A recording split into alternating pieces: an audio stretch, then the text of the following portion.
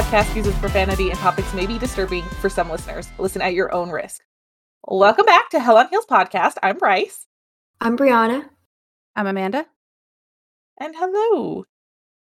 Bree is joining us today with her demon echo.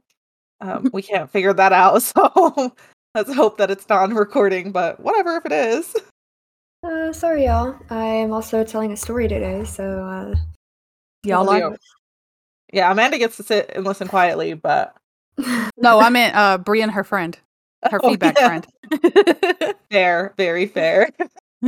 I currently have been experiencing paranormal activities, and yeah, they just seem to repeat everything that I say. So yeah, her paranormal activity is a parrot. Yes, literally.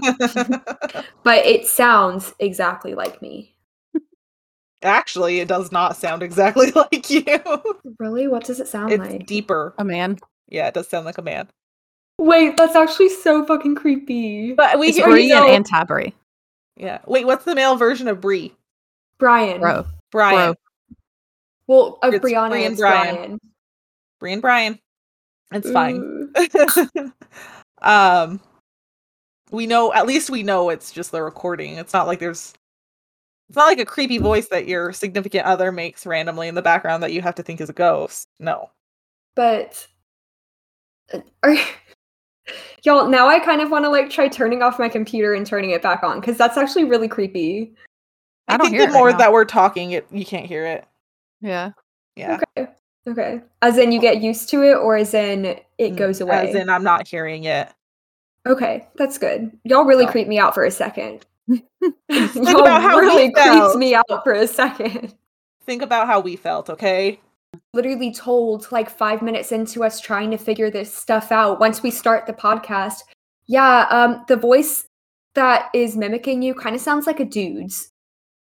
What? We said that earlier. Excuse me? Was it I did not creepy? hear that. Was it less more creepy if it was a woman? Well, no, so I thought that it was literally just like an echo. I say something, it echoes me, right? But because I said no, echo. it's literally exactly. No, it's a second voice. That's why I said second voice initially, and then you gave me a look of disbelief, so I changed it to echo.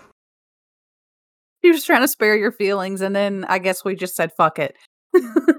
Creepy as hell. I forgot I was sparing your feelings, so well, any updates from either of you? It's been a couple weeks since we recorded because we didn't record last week. We did it? Oh, yeah, town. How was that? It was good. It was an adventure because we decided to drive, which wasn't terrible because it was only an 8-hour drive, so it could have been worse. But it was still an 8-hour drive there and back. So 16 hours total for one weekend. So I think it was a bit much for that. I think if we were to do it again in that distance, we would have an extra day there. But the show that we went to was really good. Aside from the girls in front of us talking that would not shut up. But that's fine. You want me to hit him? God, I wish. I was waiting for Cody to say something and he never did, so I'm a little disappointed in him. I literally would have been the one to say something. Jack would have been like, no, Brianna, stop it. I would have been like, no, they need to. Yeah. I'm in the middle of my show. They can talk on their own fucking time. Well, that's what I don't get is why would you spend at least two of them were talking. So that's I think it was $150 total for the two of them. Why would you spend that much money to talk through a comedy show? It doesn't make sense. Maybe they were funnier. I doubt it, but maybe. I could hear them. They weren't. Funnier. They definitely were not. They should not pursue a comedy career. They also got very bitter when someone told them to shut the fuck up, and they didn't like that. I just was not the one to tell them to shut up. So, hey, $75 for this ticket. I'm gonna tell you to shut up if you're ruining my night.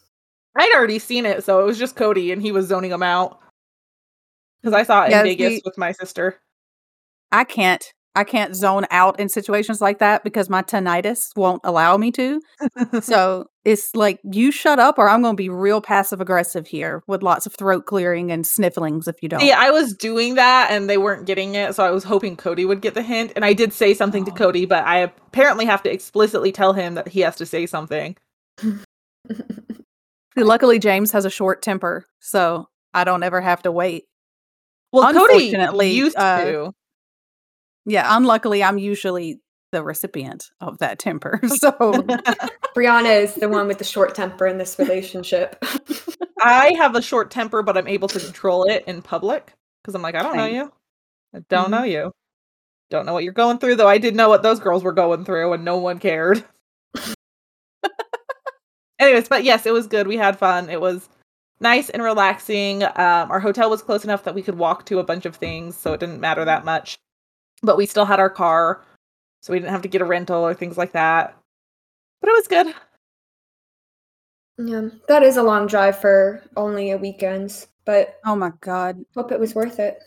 Back home in Alabama is literally 8 hours from here. So I feel you. I don't feel bad for you. And I miss my family, but still, that's a sucky drive. I'm not complaining. I mean, it was 8 hours from Fayetteville to Austin, too, when I lived there, so I feel you. I'm definitely not complaining, but I mean, it was long. We would change it. We learned our lesson, is what I'm saying. So that's actually why I married James, is so we wouldn't have to do that drive anymore. That's the only reason. You didn't love him, nothing like that? You just didn't want to drive to him anymore? No, that's gross. I just didn't want to drive to him anymore. You know what? That's funny that you say that, because that's basically the couple that I'll talk about today. They got married, so they didn't want to drive to each other anymore. I love it. So, anyways, any other updates? Anything exciting happened in the past 2 weeks? Oh, we got iced in. I hadn't left the house in a couple days. Yeah, I love it. It's starting to melt now, but I haven't left the house. Freaking cold weather. I love it so much. I can't stand you. I laughed so hard because James was knocking all the ice off his, 2 days of ice off of his car. And I picked up a piece and I slammed it on, because these are big chunks of ice, right? I slammed it down on the ground thinking that it would shatter and just having that joy that you get from that. But it didn't. I slammed it down onto my driveway and it slid across the front of my yard into the neighbor's yard and hit the wheel of their van. Did it pop it? No, it never fucking broke. It just slid down did it road. pop the wheel? No, it wasn't that big of a piece, but that's what it took for the stupid hockey puck to stop sliding. I didn't know that was going to happen. I thought it was going to shatter and I was going to have a joyous day. As I live in Texas, you will never, ever, I don't think in a million years, hear me say that I got iced in or snowed in. That's not true. I'm pretty sure you guys all got frozen over not too long ago. That was only ice, though. It was only, ice. I mean, technically. That's iced in. Mm-hmm. That's what happened here. We didn't get any snow because my ass would be out there in it. Just ice. We got snow. It's been snowing on and off all week. Yeah, I'm waiting for my package. Utonians. Is that what you're called? Utons? Yeah. Okay. Utonians is fine too, I guess, but... No, that's like Houstonians. People from Houston, we call them Houstonians. Yeah. Utons. We're Utons. How do you spell that? Is it H-A-N-S or A-I-N-S? I think it's just N-S. I don't think they put an A. U-T-A-H-N-S? Utons? Utah? Oh, that's horrible. I don't like it. I don't know. Maybe they throw an A in N-S? I think. U-T-A... I don't know how they spell it. I don't know how to say it. Utah N-S. That's it. Done deal. Utahs. Yeah, U-T-A-H-N-S. Oh, U-T-A-H-A? No, U-T-A-H-N-S. Okay, yeah. Utahns. That sends a shiver down my spine. It just doesn't look right. I can see it in my head. I think in words, whatever. That's how my brain works, and I just do not like it. Yeah. Oh, that's even better. Bree wrote it down. I don't have paper near me. Yeah. I said I didn't like it. Why are you showing it to me? I feel attacked right now. Feel attacked because I felt attacked when you didn't tell me that there was a male voice echoing me. Because he wasn't attacking you. He was just mocking you. Still creepy as hell. Oh god. All right. I think Bree and I both have rather longer stories today, so we should probably dive on in. Are you ready, Yeah, Brie? let's do it. Okay. I sure am. It is all yours. All right, let's go. I also already have picture 1 open. Sorry. That's okay. Picture 1 is Elizabeth Short, and I will get into the other pictures later. Elizabeth Short was a beautiful young woman known for her after-death name, coined by the media as the Black Dahlia. She tended to wear many black clothing, and therefore, after her death, she was kind of just coined the Black Dahlia because of all of this black clothing that she would wear. She was even said to wear a black ring as well. Short grew up in... her. Yeah, you're wearing black right now. Yes. I see Most you. every day. Short grew up in, and there different sources kind of say different things, but roughly the general consensus was that she grew up in Medford, which is a quaint town south of Boston, Massachusetts. Her parents separated when she was young, at about 6, and her father moved to California with only 1 out of the 5 family children with him. And I'm not exactly sure why. The sources that I read didn't really say this, but it just said that this was a fact. Her mother had a difficult time taking care of the children and just kind of putting meals on the table in general. Elizabeth left her home in 1942 at 17, where she ventured off to Miami and reportedly became a waitress. According to encyclopedia.com, quote, she soon fell in love with a young soldier, but the country was at war and he was killed in battle. It was said that Short found solace in drink and other men, end quote. One night she was out drinking with soldiers in a cafe where she was arrested for being underage. She was given a train ticket back to Medford by the authorities, and she was told to essentially return home. Well, she left on this train, but she didn't exit at her hometown. She exited a few stops before and found yet another waitressing job. She fell in love yet again with Army Air Force Major Matt M. Gordon Jr. And in 1944, she went back to her hometown to wait for Gordon to come home, Gordon Jr. But on August 22nd, 1946, she received a telegram from Gordon's mother that said he was killed in action. So, The following day, Elizabeth set her sails up and headed for California in pursuit of someday becoming a famous movie actress. She started her acting career by joining... I can see her as an actress. Right? She's really, got that face. I will say, though, that star quality. She does. I will say that curl on the front of her, the very front, it keeps reminding me of an elephant trunk. Okay, that's one picture that I gave to you. Sorry. No, she's still beautiful. I think she's still gorgeous. It's just that one curl. Anyways, okay. Go on. I can see it, but I like it. Yeah. I think it's a signature. It's her signature piece. She started her acting career by joining the Hollywood casting lines to work as an extra. And she was known for her beauty. Although her name, the Black Dahlia, did not stick until after death, she really lived up to this name. Okay, so Dahlia literally means wealth and elegance, and it also stands for love and involvement. And the Black Dahlia, because she wore all of these darker clothes, she was really said to live up to that in her life. I can see that name for her. Yeah. I like it. I do too. Unfortunately, on January 15th, 1947, a mother took her child for a walk in Los Angeles neighborhood when they stumbled upon the body of Elizabeth Short. She was naked. I said naked in my notes. She was naked and sliced clean in half at her waist.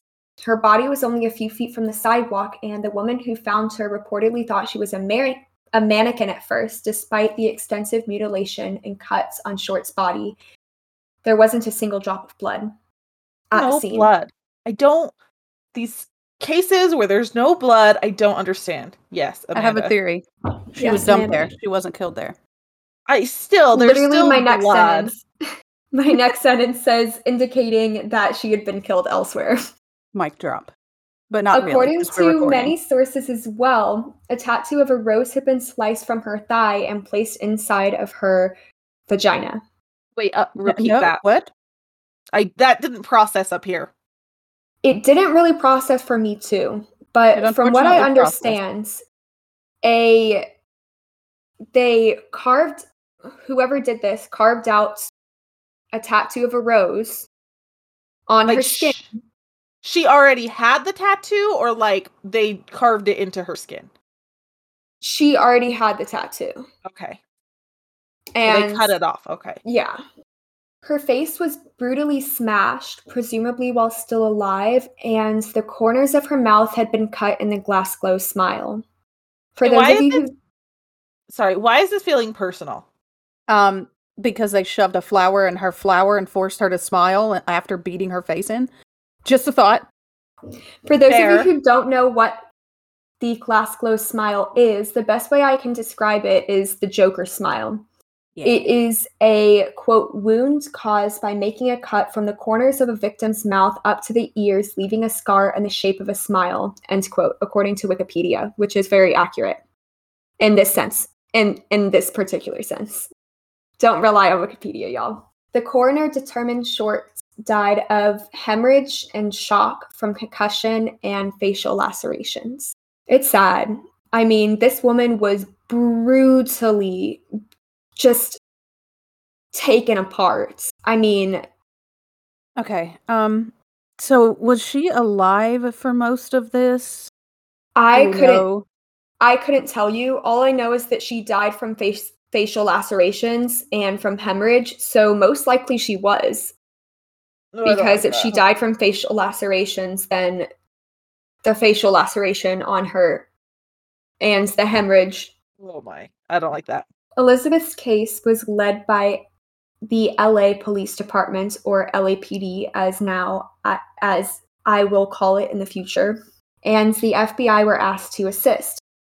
FBI quickly identified her body in 56 minutes exactly, according to FBI.gov. This was after investigating. They used blurred fingerprints via sound photo. And FBI.gov explains this as a primitive fax machine used by news services. Short's prints appeared twice because she previously applied for a job as a clerk in the commissary of the Army's Camp Cook in California in January of 1943, and she also appeared again due to her arrest for drinking underage. Her mugshot was provided to the press by the Bureau, which I really don't get, because if you're trying to paint a picture of this cute, sweet, innocent girl, why would you give them her mugshot? But it is what it is. Maybe It's she still happened looked already. cute and innocent in her mugshot. I couldn't find it anywhere, to be honest. I mean, I looked on Google Images for... Hey, I found it. Actually, I don't know if that's her. Well, see, that's the thing. So it was really hard for me to find photos for y'all today because there is actually a show dedicated to telling about the Black Dahlia murders, and it's fiction, obviously, but it's just so hard to see. Let me see real fast. I can't tell if that's Santa her. Barbara Police Department. Let me make sure. It looks like her from the side angle. Hey, I found it, but it's on my phone. Which one does it look like? Because I sent one on Discord. Well, this is on FBI.gov. Okay, but it doesn't match the one I sent on Discord. Oh, let me see. Oh, wait, it's from FBI.gov. That might actually be the one. Yep, that's it. Okay. Whoop. There you have it. Maybe I didn't look hard enough. I also added the keyword mugshot at the end. Mm-hmm. Oh, I added arrest photos. Oh, just depends on keywords. Okay, Yeah. No, you're good. You're good. I actually did see that photo, but I didn't think that it was her mugshot because it didn't give the number. Okay. The police department quickly put out a report in Issue Daily dated Tuesday, January 21st, 1947. Her description in the newspaper read, quote, female, American, 22 years, 5 foot 6 inches, 118 pounds, black hair, green eyes, very attractive, bad lower teeth. Fingernails chewed to quick. Subject on whom information was last seen January 9th, 1947, when she was outside of car at Biltmore Hotel. At that time, she was wearing black suit, no collar, on coat, probably cardigan style, white fluffy blouse, black suede high-heeled shoes, nylon stockings, white gloves, full-length beige coat, carried plastic handbag, 2 handles, 12 by 8 inch, in which she had black address book. End quote. So it's the description of her could literally be any black-haired woman with green eyes that was 5 foot 6 inches. They didn't talk about that mole she's got, her beauty mark, which it didn't give like any distinctive fact. Everyone had bad teeth. I mean, braces weren't even a thing back then. It's like you could have been a little nicer about that too. Yeah.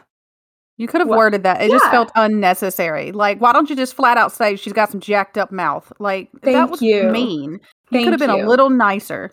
Thank you. Literally, I said that, but then I completely deleted it, and I was like, no. This story is already as long as it needs to be. And then I'm glad that y'all said that. Okay, so LAPD did an investigation and found that Short's friends hadn't heard from her for about 6 days before her death, and this led them to believe that she was kidnapped before being killed. Did they tell anybody? They did tell, yeah, somewhat. No, not in the slightest. Okay. I wish. Listeners, if your friend disappears and you think they may be kidnapped, probably not a bad idea to tell, just off the top of my head, the police. Yeah, probably a good idea. Mm-hmm. Be a good friend. I don't feel like you're a great friend if you don't call. Like, maybe good, not great, but... Yeah. Don't be an out of sight, out of mind friend. Well, here's what you do. You go in, you tell the police department, get your story straight, then go straight to the media because the police department isn't going to, believe you at first until you actually show them solid evidence that this person could most likely be dead. Well, if they're talking kidnap, that's a missing persons case, which they should be taking seriously after 6 days.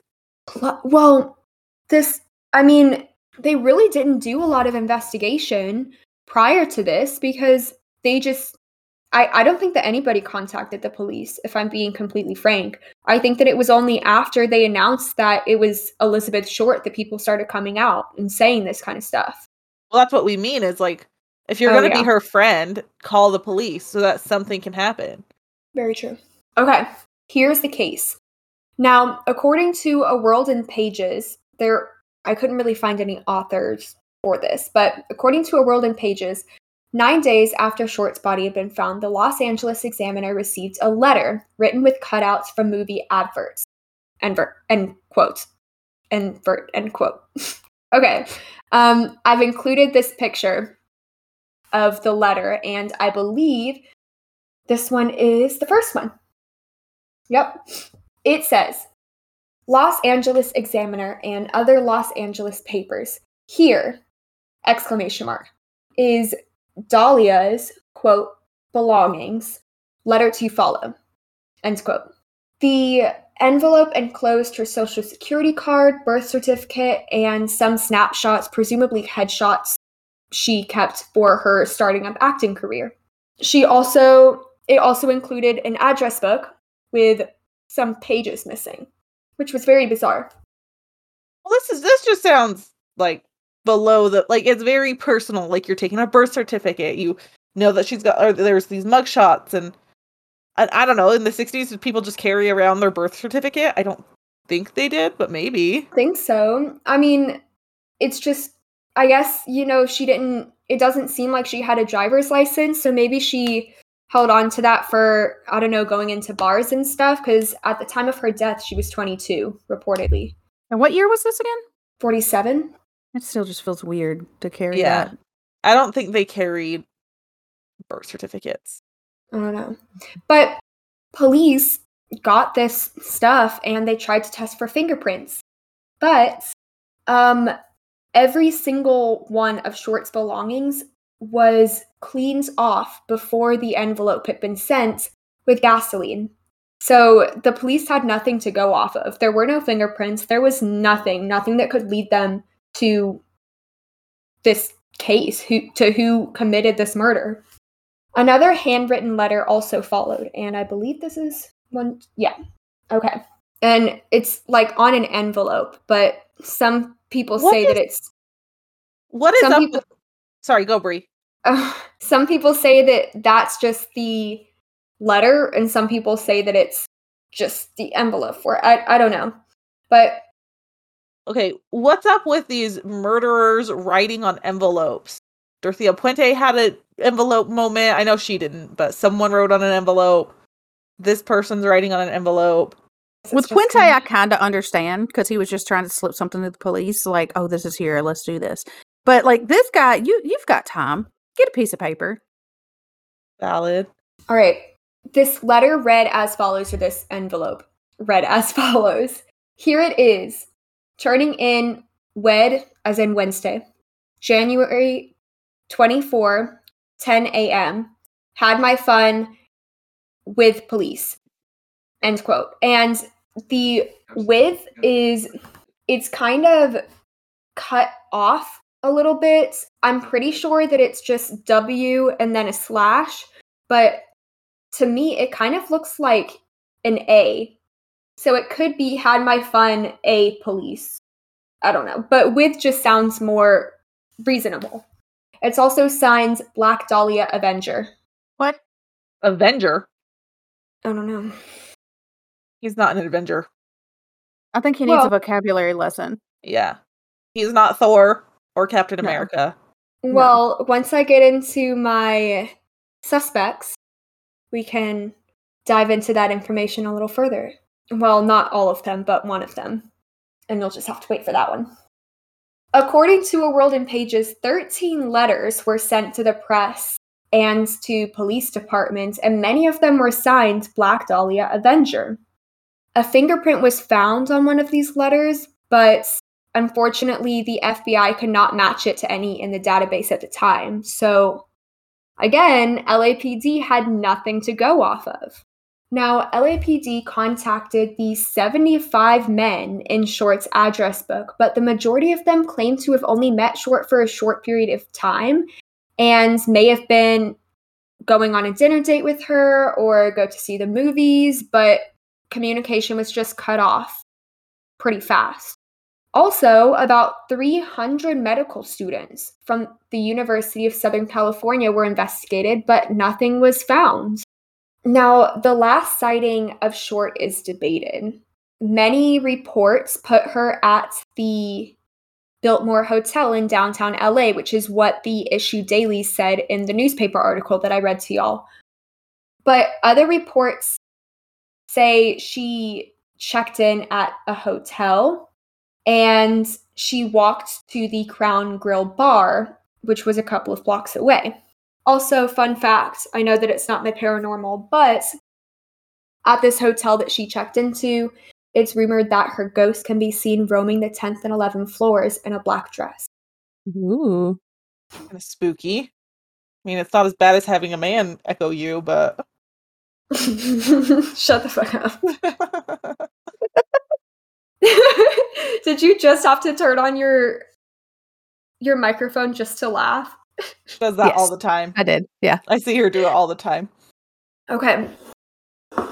Y'all, now you have all of the basic information of the case. Now I'm going to give you the suspects. And there are a ton of suspects for this case because it was never solved. It is an unsolved murder, and many of these stories are actually pretty convincing. So let me get into it. A guy named Robert Manley was a married man who had a relationship with Short on the side about a month or so before her murder. He saw her at a bus stop in San Diego and offered to give her a ride home. After some coercion, she eventually gave in and just let him drive her home. After this, they went on a bunch of dates within the San Diego area. Short had a place that she was staying at that ended up falling through, and she asked Manley to pick her up and he eventually drove her to Los Angeles to help her check in at none other than the Biltmore Hotel. Manley was considered a suspect at the time, but it's reported that he left Los Angeles to go back to San Diego roughly about a week before Short's body was found. Oh, I'm sorry, y'all can go. I didn't actually explain that fourth one, but that's just another one of the letters. Y'all can go into the fifth picture because that's Robert Manley. Where was I? Where you were so into the story, you missed me and Amanda react to his name. Yeah. My bad. Just like turn and do the flex in the leg, show off those thigh muscles. Sorry, go on. He ended up passing 2 polygraph tests and was given sodium pentothal during the investigation. And even when his story was influenced by this truth serum, it apparently matched his story enough so that police took Manley off their radar. And so in 1954, Manley's wife had him committed to Patton State Hospital because he was supposedly hearing voices. 39 years to the day after last seeing Short, Manley passed after falling in his apartment, which is kind of bizarre, but I don't know, maybe she was like his one true love or something, Anyways, this one I don't have a lot of information on, but the next 2 I do, so just bear with me. Joseph Dumas, or maybe Dumais, could be French, was an army corporal and claimed to have been blackout drunk with Short in San Francisco a couple days before her body was discovered in downtown LA. He also confessed to her murder. And whoa. Wait, hold up. What? You can't just scooch on past that. Yeah. Y'all weren't doing anything. Slipped that in. Yeah, he literally confessed to her murder. Okay, this is the guy. What's the problem here? The police investigated, but it was found that Dumais was actually on military base the day of Short's death. Now, I do find this a bit odd because no information that I found gives me the exact day and time that she passed. Because, yes, she was found on January 15th, 1947, but this guy was said to have been blackout drunk literally 2 nights before that, and that would have just, let's say that she was found it. No, 2 nights before that. He was found blackout drunk with her. Oh, okay. You're right. I was confused. Go on. And it's just bizarre because he did confess. He could have easily planted her body there a day or 2 prior, and no one would have seen it until the woman reported it. I don't know. See, I don't know either because I know that sometimes people confess to murders and other crimes that they haven't done. I don't know why. I know it's a plethora of reasons, but maybe for some reason he thought, like maybe they had an argument or something that night and he's actually not guilty, but he thinks he is. Or maybe he has guilt because he was the last one to see her. And yeah. That could be true as well. It could be very true. But it's all a mystery because literally nobody knows who killed the Black Dahlia. Now, I apologize, but this next suspect takes up about another 2 pages, and then the next one takes up about another 2 pages. Oh, and then there's also another one that I forgot about. Okay. Okay. All right, let's get into it. That's not it. Wait, where was I? Okay. George Hodel was a wealthy doctor who was said to be very well connected. He studied surgery in medical school and ran LA County's venereal disease clinic. George's son, Steve Hodel, who worked as an LAPD detective on many murder cases and was only 5 at the time of the murder, believes that his father was guilty of this murder. Hodel, or George, I'll be calling him Hodel from now on because his son is Steve, had this secret room in his house that his children were not allowed to enter. When Hodel passed, Steve found photos of a woman who looked an awful lot like Short. They were examined by many forensic artists who claimed they were 85% sure that the woman in these photos was not Elizabeth Short. Based on what? Based on forensic artistry. I don't know. But in 2014, another forensic artist used facial recognition, which resulted in an overall 95% chance that the woman in these photos was in fact Short. But the results came to be inconclusive. Which I don't get. Hurts. I know, it's so much. I can't. Okay. Many people actually believed Short had a romantic relationship with Hodel, and they were seen several times at a hotel together in downtown LA. Steve believes his father's handwriting matched the letter sent to the LAPD, but again, results range from probably to just inconclusive. On January 9th, 1947, Hodel got concrete bags delivered to his home for remodeling it. These bags were suspected by the police to be what could have moved Short's body to begin with. And they were very similar to the ones found near her body, which Steve points out as well. Hodel also drove a 1936 black Packard, which was similar to the description of the black car spotted near an empty lot next to where Short's body was found. Now, Short's body and her glass glow smile was supposedly also positioned similar to the pose used of Man Ray. He was a surrealist artist at the time. Steve said his father admired Man Ray's work, and the murders could have been his way of showing that. Tamar, Hodel's daughter, remembers these massive parties at her father's house that included guests like Man Ray and possibly other movie stars as well.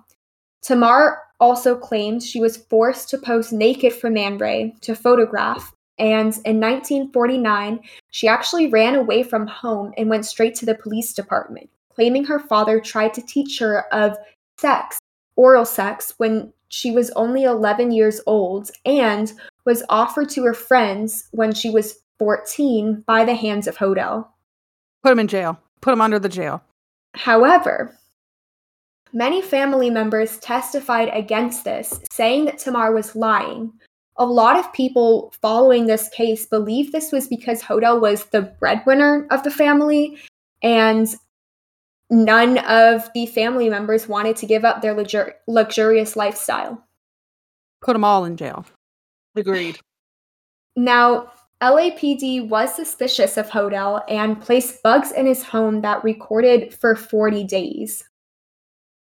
These tapes just mysteriously vanished. There's no evidence of the tapes, but we do have the transcripts of them. Hodel was recorded to have said, "Supposing I did kill the Black Dahlia, they couldn't prove it now. They can't talk to my secretary anymore because she's dead." End quote. Casual. Why would what? Why is that It's even a not conversation? It shouldn't be they can't prove it. It wasn't me.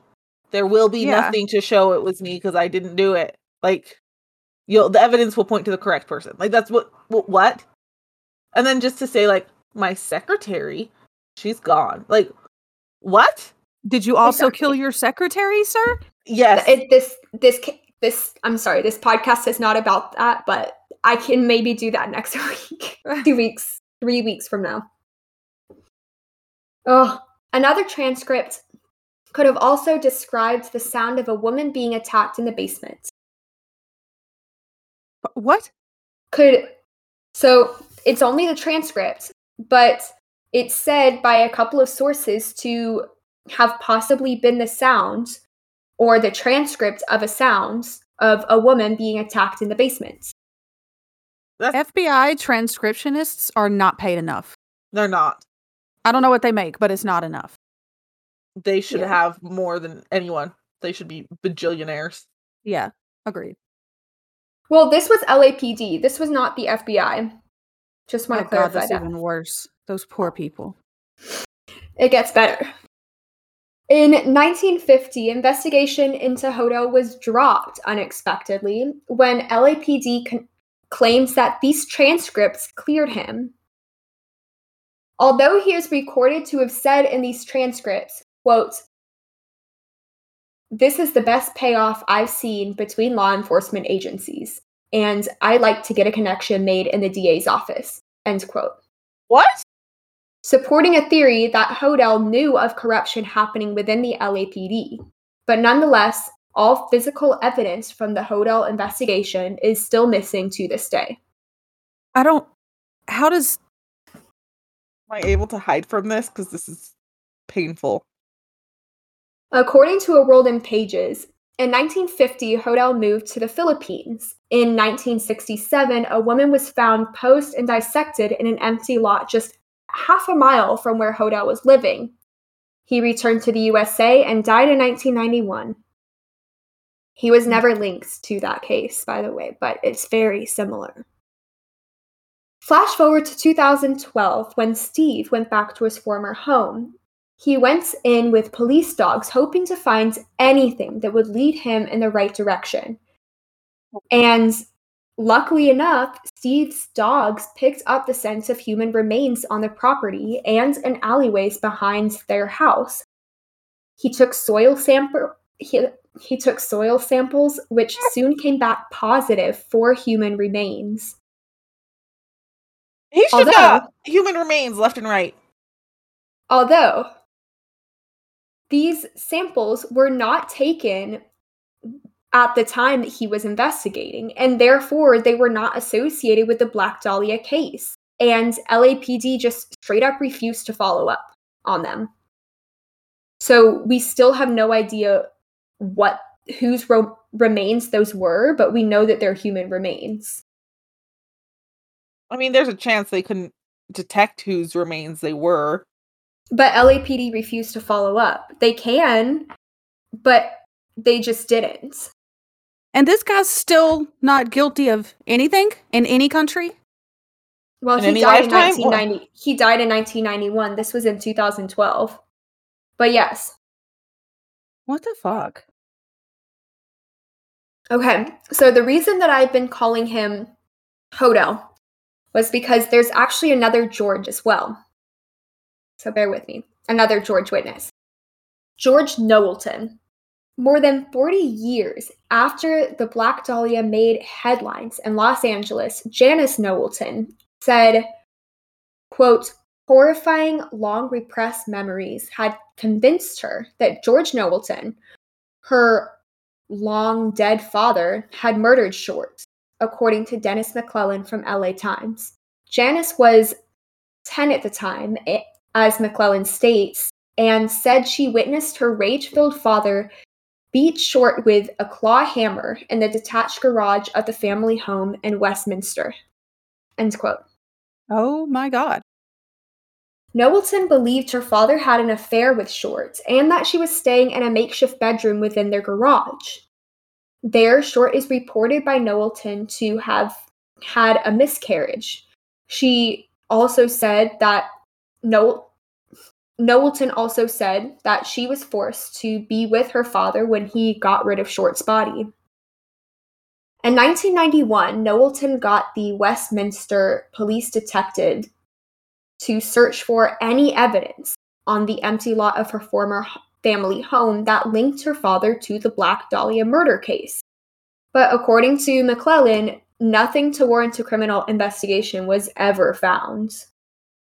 She later wrote a 1995 book called Daddy Was the Black Dahlia Killer that tells the story of her life filled with rape and with murder.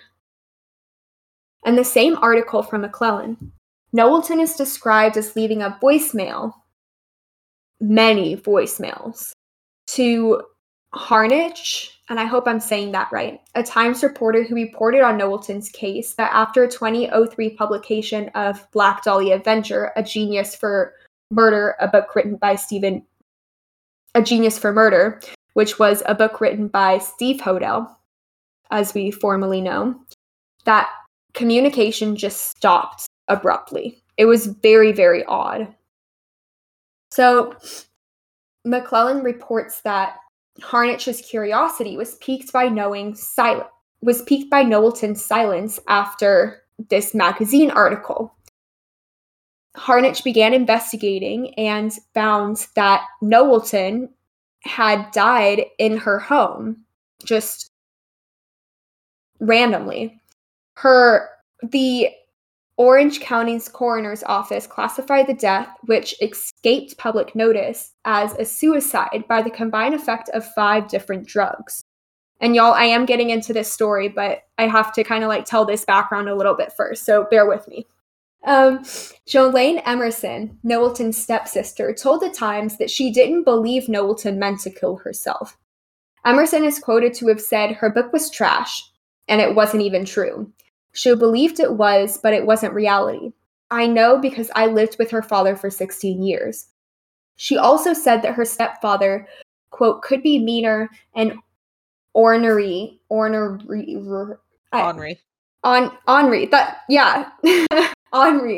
than heck, but he wasn't a killer, end quote.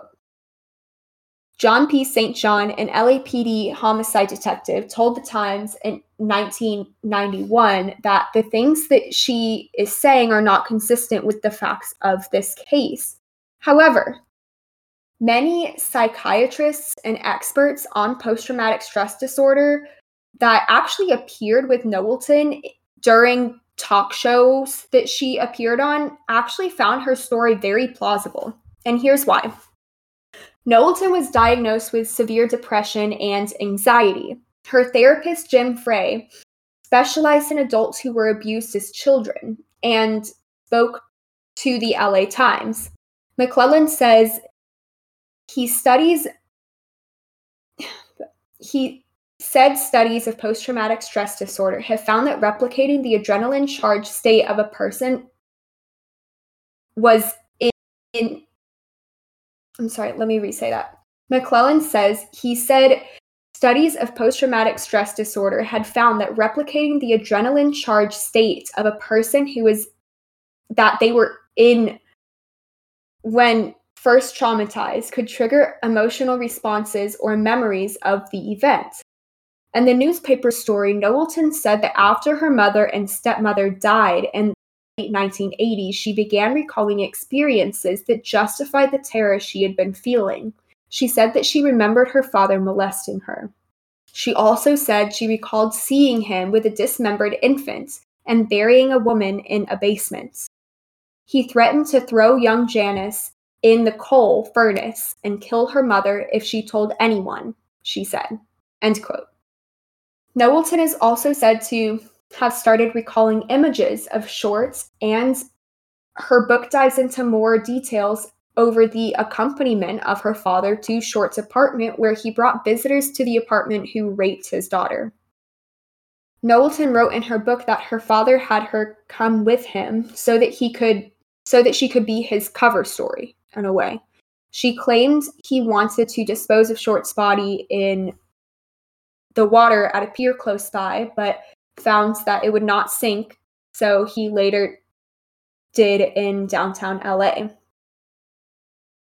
Newton was a co-author for Knowlton's book and told the Times in 1993 the physical description he gave to several of his neighbors before he passed fits George Knowlton to a T, right down to the fact of the compulsive deer hunting, the work in a foundry, and having come from a New England's town near where Short was born. To have another George who fit that description, to me, would be almost coincidental beyond the realm of possibility. End quote. So that is Knowlton. And now we get on to the final one. What do y'all think of that one? I feel like there shouldn't be this many people that could be it. Right. Because, well, so that's the thing. Because the Black Dahlia was such a huge, huge case, right? There so many, and it straight up has not been solved. There are just so many people who believe that so many It's the things could different have theories. happened. Yeah. Yeah, but I mean, Knowlton said that she recalls images of a woman who looks like Short. Her father could have also been a murderer, but maybe not of Short. And Hodel, I mean, it was first 85% sure that it wasn't Short, then it was 95% sure that it was Short. So it just really depends. I mean, you can really look at it either way. But there are just so many theories as to who could have killed the Black Dahlia because it's such a widely known case. Everybody knows about it. Everyone's at least heard about it. Final one. Leslie Dillon. And I hope I'm saying this name right. Piu Eatwell. So it's Piu space eat well. Eat well is one word. I got nothing for you. Wrote a book called Black Dahlia Red Rose, and she describes it as the crime, corruption, and cover-up of America's greatest unsolved murder. This book, in which Eatwell calls part detective story and part history, is described by Lauren Barcella, possibly, from the Rolling Stone as tracing aspiring actress Elizabeth Short's final days, as well as the long, circuitous investigation conducted by a police department that bore overly intimate ties with both ganglands and the media. End quote. In this book, Eatwell makes a convincing argument for the identity of the Black Dahlia murderer as Leslie Duane Dillon. That's a guy, by the way. I didn't get that at first, but Leslie is a dude. Dillon is described by Barcella as a bellhop and one-time mortician's assistant who was briefly considered the case's primary suspect before police let him go. Eatwell says that Short's murderer went under the radar and off the hook because Sergeant Finis Brown, one of the case's lead investigators, was supposedly corrupt and had links to Dillon's partner in Short's death, who was Mark Hansen. According to Barcella from the Rolling Stone, she published this book, and soon after, people came in left and right offering different theories and information as to what could have happened. One specific story stood out to her because it not only validated this story, but also elaborated on this theory that both Dillon and Hansen were the murderers. Bear with me because there are a lot of names in this. Next paragraph. Buzz Williams was retired from Long Beach Police Department, or LBPD, and explains to Eatwell that his father, Richard F. Williams, served on the LAPD's Gangster Squad. The Gangster Squad was a task force that was originally created to investigate Short's murder. Richard, otherwise known as Dick Williams, was good friends with Con Keller, who was another Gangster Squad officer that originally suspected Leslie Dillon. Buzz said to the Rolling Stone that he would often go on fishing trips with his father where he heard him and Keller talk about the Black Dahlia case. He remembered them saying they believed Dillon orchestrated the murder and with two other men, Mark Hansen and a man named Jeff Connors, whom investigators originally just wrote off as a figment of Dillon's imagination. So, excuse me? How Dillon can you just be like, What? no, that person doesn't sound real. I think you made him up. So Dylan was like one of the first suspects, right? And they believed that Dylan did it. And I'll get into that information later. But he said, yeah, I did it with Jeff Connors. Or Jeff Connors did it, but I just sat and watched. So I guess police kind of thought yeah, that could be another personality, or that could be just a figment of your imagination. You actually did it. All of these facts about it. You definitely did it. And he's like, no, I didn't. So I'll get into more of it later. According to this article, quote, Williams believed they all conspired to kill Short when she became aware of a hotel robbery scam they were involved in. According to Eatwell, one of the last people reported to have spoken with Short was Hansen. Short supposedly stayed with Hansen for a couple nights here and there, and apparently the address book sent to police department, and this is according to Barcella. This address book was, quote, embossed in gold with his name on the front, end quote. Which I don't get because no other sources told me that whatsoever, but I'm just going off of what this information told me. But I guess it could have been Hansen's address book, but that just straight up wouldn't make any sense because it was said to have been Dahlia's belongings. And she was literally said to have had it in her possession when she... But also, wasn't it returned with... it was returned with all of her other possessions, exactly. It was returned with her birth certificate, with her social security card, exactly. It was returned with all of her other possessions, and it literally said, here are, quote, Dahlia's things. And I don't know why she would have an address book that literally had gold embossing with Hansen's name on the very front of it. And it just doesn't make any sense to me. It doesn't whatsoever. But going back to the story, in 1949, the gangster squad came very, very close to arresting Dylan after he sent a letter under the, I forgot how to look this word up, Pseudonym. Pseudonym. Yeah. Okay. After he sent a letter with the pseudonym Jack Sands to LAPD's chief police psychiatrist, Dr. Joseph Paul DeRiver.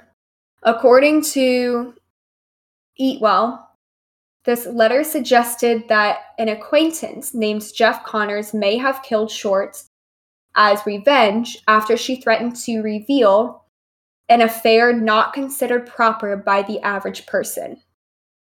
And that was an affair, that was all quote.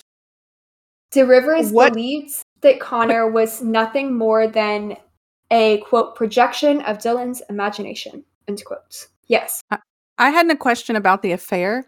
What type of affair is considered proper? A black tie affair. You got I'm sorry. I had no choice. I'm not sorry. That was perfect. I'm so proud of you. I'm glad. Dylan knew of many details about the Black Dahlia murder case that had not yet been disclosed to the public, which was very odd because, I mean, yeah, the police are going to suspect you if you know all of these random details that aren't released to the public. And he also said randomly that she was murdered in a motel room, which the police were kind of thrown off about because they believed that she was A, either kidnapped, taken someplace else, or B, murdered in the Biltmore Hotel. But after holding Dylan for about a week, they released him because they actually found Jeff Connors, surprise, surprise, and he gave conflicting statements to the police about his own connection with Short. Connors was also released soon after. Now, Eatwell believes that Dylan murdered Short, but Hansen commanded him to do it, that he was at behest of Hansen. Eatwell said they killed Shorts at the Astor Motel. Dillon reportedly stayed there on January 15th, 1947, the motel owners found one of their suites, quote, covered in blood and fecal matter, end quote. And you didn't call anybody? Exactly. If there's one thing y'all learn from this episode, call the fucking cops. Just call the cops. All the time. Call them for everything. Don't call them for everything. Call them for emergencies. Don't call them for anything. You'll get a ticket. Life-threatening emergencies. Yeah. Well, I mean, obviously, blood and fecal matter in my hotel room is not a life or death emergency. It could be. Blood. How much blood? True. How much blood are we talking? The fecal, also an emergency. Yeah. Because people are not paid enough to clean that up. There are some companies that won't let their employees clean up fecal. Floors. I don't know. Witnesses also noted seeing a dark-haired woman who resembled that of Short and a man who fit Hansen's description. Eatwell believes, and this is a quote, "The angle is coming through more and more. It's a group of people involved in this killing. But because there is no forensic evidence, it's almost impossible to say. This person hit her on the head. This person cut her in 2 bits. What I can say on the basis of the evidence in my book and on the basis of what comes out since is that Dillon, Mark Hansen, and Jeff Connors were mixed up in this killing, and it took place at the Astor Motel. It was covered up because Mark Hansen had connections with the police." End quote.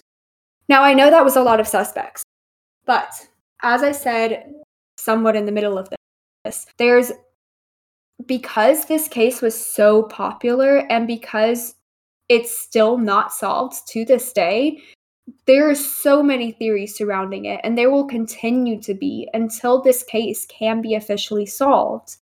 And we need someone out there to literally solve this case so that the family members and the people who were close to Elizabeth Short are able to finally get peace. And we honestly may never know the true story as to what happens behind Elizabeth Short and behind the Black Dahlia murder, because a substantiated amount of evidence surrounding this case has disappeared. Literally, just physical evidence has disappeared, which is beyond bizarre in my book. Yeah, how does it just disappear? Like, yeah. Poof. The evidence fairy took it. Exactly. I mean, that's kind of the reason that I kind of believe I believe the story about Dillon, and I kind of believe the story about Hodel, because they mention the police corruption, and there's no way that all of this physical evidence could just disappear like that if the police were not corrupt and if somebody did not catch them in the act or like doing something, you know?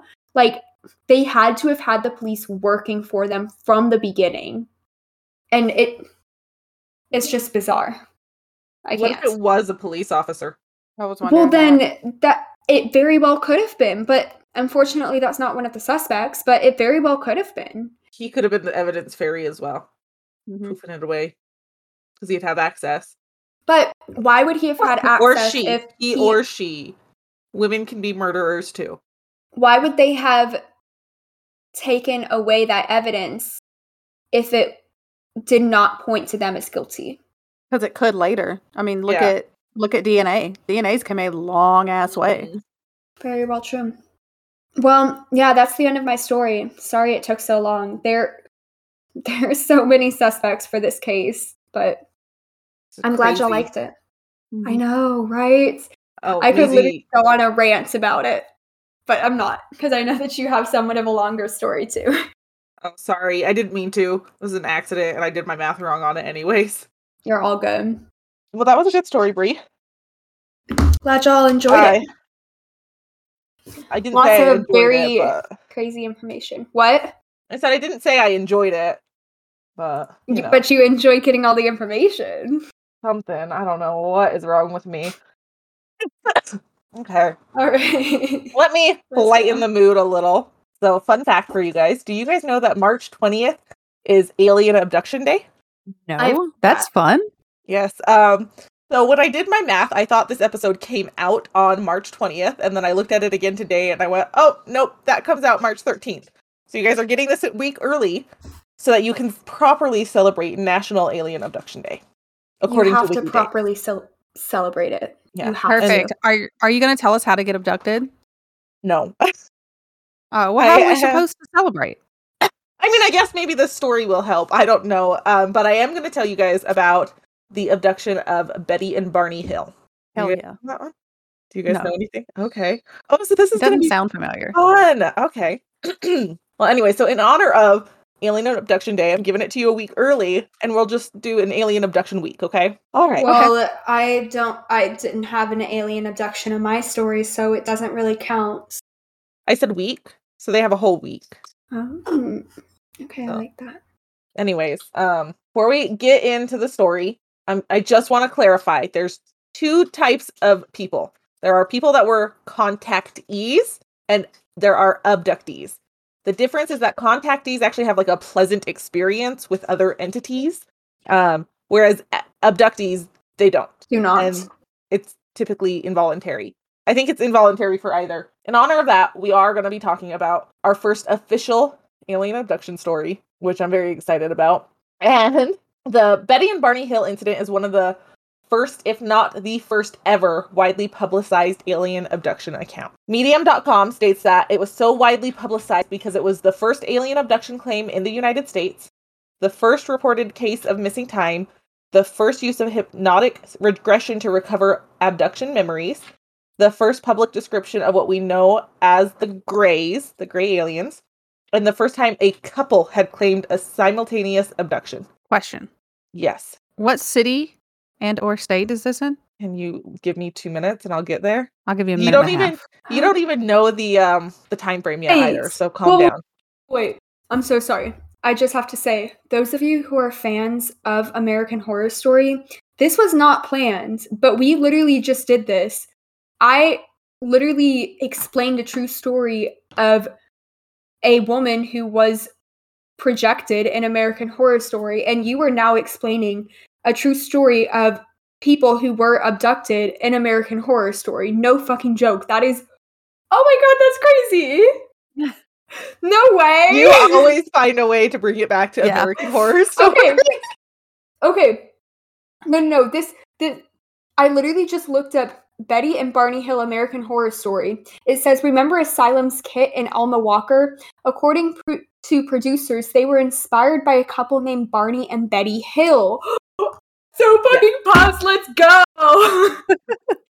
So, as you can hear, Brie is so fucking pumped. Let's go. Let us go. Shall we? After you. Okay, sorry. So Betty and Barney, I'm going to give you guys some background on them, and you guys can go to picture number 1. To answer your question, that did take us a minute and a half to get to, Amanda. Betty and Barney Hill lived in Portsmouth, New Hampshire. Both Barney and Betty had previously been married and had children with their past spouses. Betty's were actually adopted children from what I read, but she had still officially adopted them. Barney was a World War II vet. And after he was in World War II, he was a mail carrier with USPS, United States Postal Service. Betty was a social worker. She had actually graduated after her divorce from her ex-husband, and they were members of their local Unitarian church. For those of you that don't know, Unitarian is just the belief that God is a single entity rather than a trinity. So that's the difference. And Barney and Betty are an interracial couple in the 60s. I'm not spiritual whatsoever. What's the difference between a single entity and a trinity?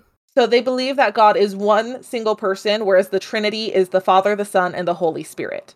Okay, that makes sense. Yes, so that's the Trinity. So Barney and Betty are an interracial couple, and this is in the 60s. They are also members of the NAACP, which is the National Association for Advancement of Colored People. Barney sat on the board of the U.S. Commission on Civil Rights. They were active and very well respected in their community. And they did get married in May of 1960. And due to work obligations, Barney actually continued to live in Philadelphia until about March of 1961, 10 months after they had gotten married. What is the age difference between them? Because for some reason, Betty looks significantly older than Barney. I don't know. I didn't look up their birthdays. Okay. I was just curious. I know they were both married in past lives. I don't remember. I think Betty's younger than him. Really? I think so. That's crazy. Okay. So they were doing the long distance thing before they got married, as well as a few months after. So 10 months into their marriage, Barney is finally transferred to the Boston Post Office, which is still 60 miles from Portsmouth, but he's willing to do that 60 mile drive and work nights to be near Betty. Fucking sweet.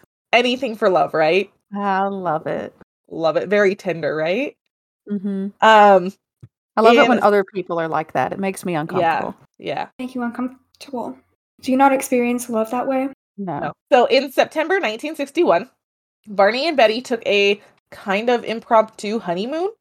From what I can see, they actually left with what they had in their pocket, which was less than $70, and they were going to make a trip to Niagara Falls. Hell yeah. Okay. So on September 19th, 1961, Betty, Barney, and Delcy, their dog, were headed home from vacation, and they were driving south of Lancaster, New Hampshire. While they're driving, Betty sees what she describes as a bright point of light in the sky. And she initially thinks it's like a shooting star, a falling star, or something like that, where she's like, oh, cool, make a wish. But then this shooting object went upward across it shot up. So maybe that's not what you want to see. And I don't think that's a normal flight path. That's what I want to see. Yeah. That's so cool. And she sees it kind of go across the face of the moon, and it's kind of flying in a very weird pattern, and she thinks, oh, maybe it's a satellite, and it's like, no, that's not what satellites do. And she thinks, maybe it's a plane, but no, that's not. A plane can't maneuver like that. So she's just like, okay, I don't know what this is. She continued watching it, and it kind of began to grow larger as if it was moving towards them, and it was also moving very erratically. Betty's curiosity gets the better of her, and she convinces Barney to pull over. Her excuse, of course, is we've got to walk Delcy. She's got to go potty. It's been a long trip. Damn it, Betty. Damn it, Betty. And so Barney pulls over, and he stops the car at a picnic spot that's just south of Twin Mountain. I was going to create a map for you guys of all these things, but then I figured it was too much energy. So anyways, so if you guys know where Twin Mountain is, use your imagination. I have no idea where it is. It's New Hampshire. So where is New Hampshire? According to Texas, where is New Hampshire? It would be east. This way. Northeast. No. It would be northeast. Northeast. Up towards Maine, up in there. Oh, okay. I know where Maine is. Yeah, way up there. Yeah, it's like one of the small ones right there next to Maine. Mm-hmm. Okay. So Barney stops the car at this picnic area just south of Twin Mountain, and I'm assuming Barney is walking the dog. Betty breaks out the binoculars, and she is looking at this falling star, and she sees that there's this odd-shaped craft that was flashing multicolored lights that passes in front of the face of the moon. And she convinces Barney to look, and he's like, it's a plane. But Betty, her sister, had actually had an experience, seen a UFO, something several years earlier, so I think she was kind of getting to that stage faster than Barney, because she has that personal connection with it. And Barney's looking, he's like, no, it's just an airplane. But then that theory only lasts a second for him, because the craft all of a sudden turns, like how a plane couldn't turn, and it starts rapidly approaching towards Betty and Barney. He said it didn't change directions like you would see an airplane do. And seeing the craft start coming near them, he's like, let's get in the car and go. So they get in the car and they start driving. But, I mean, they're driving on this relatively isolated road for the time of night, because it was late at night. And they were going through a mountain stretch, and they're watching this UFO, and they very much felt like they were in a game of cat and mouse with this thing, where it was kind of following and chasing them. And they're just watching it, moving kind of slowly, and they watch the craft approach. And they actually see it pass over a restaurant and a signal tower at the top of Cannon Mountain near the Old Man Formation. That's just a rock formation that looked like the profile of a man that collapsed in 2003. So it's not there, sorry, but that's what the Old Man Formation is. Betty believed that the craft had to be at least 1.5 times the length of the cliff profile. And that cliff profile was 40 feet long. So she's saying 1.5, it had to be at least 60 feet long. The craft appeared to be rotating and was move silently through the sky. About 1 mile south of the rock formation, about 1 mile south of Indian Head, they saw the craft rapidly descend towards them. So this thing is coming at them. And this causes Barney to actually stop in the middle of the highway. Like, he's slamming on brakes because he's thinking it's going to land on the road and they're going to crash into it. And Barney stated the craft hovered about 80 to 100 feet from them, and it reminded him of a large pancake. So Barney grabs a pistol and he grabs the binoculars and steps out of the car. He's prepared. I guess as prepared as he can be. And through the binoculars, Barney states to have seen 8 to 11 humanoid creatures. And these creatures were wearing glossy black uniforms and black military-esque caps. And they also appeared to move with military-like motions, where it's kind of that stiffer, more like controlled. And I'm sorry, humanoid figures? So they weren't necessarily human, but they weren't... They're humanoid figures. They resemble a human, but he cannot confirm that they are. Okay. And so these figures look to be, like, from his perspective, it looks like they are looking down at Barney and Betty. And what he sees is that all but one of the figures moved to, like, this back hallway or back panel towards the back of the craft. And the one that remained in the window watched Barney and communicated with him somehow, stay where you are and keep looking. So this thing wants Barney to make some eye contact. Don't tell me what to do. And they see lights from the wing shine red, and a long structure begins to descend from the craft. And that is one staircase I would not be going to.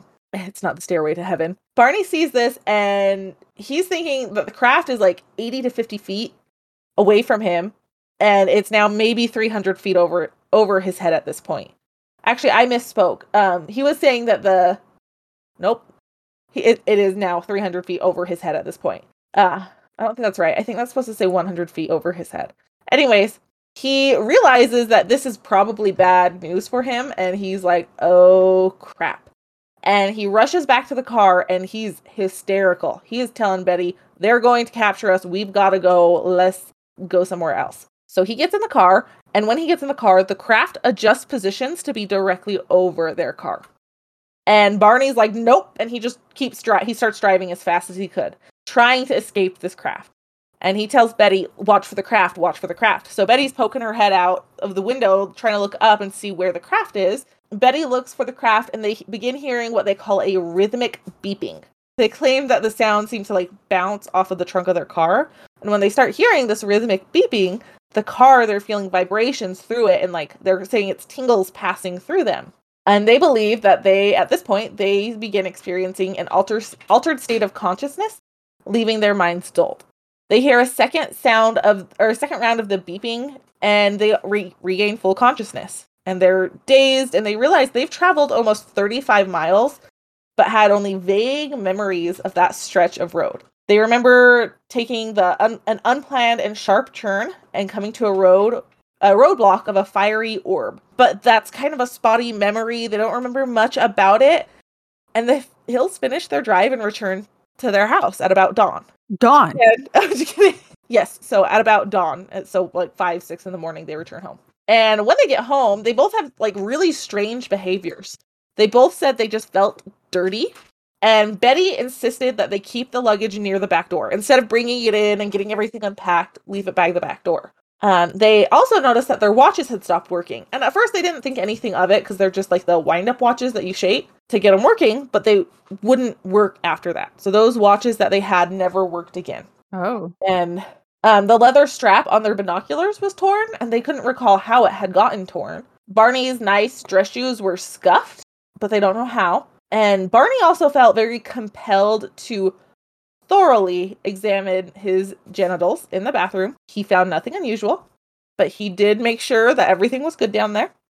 And they each took long showers to remove what they considered contamination, what I would consider cooties. And they went and took a nap because they needed to recover from the drive. I mean, that was a long drive. They were supposed to be taking a 4-hour drive. It's later in my notes. So they take a nap, and after they get up, they decide, someone convinces the other one, like, we need to, like, draw what happened. But they don't want to talk about it beforehand. They go to separate rooms and they draw what they had seen.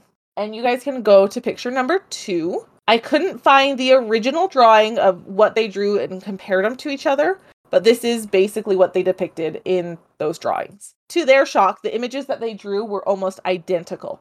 At this point, they decide that they need to try to reconstruct the events that they had witnessed, but after the first beeping that they heard, their memories were incomplete. They couldn't remember really anything. And eventually they would realize that they should have been home close to 3 in the morning, but they hadn't returned home until about 5, 6-ish.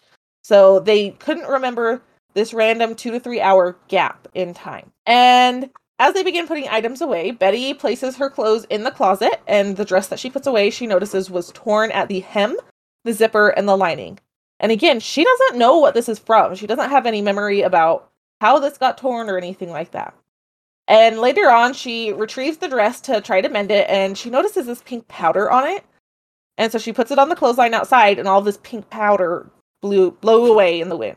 And it was likely fairly windy because they were expecting a hurricane or a large storm of some sort.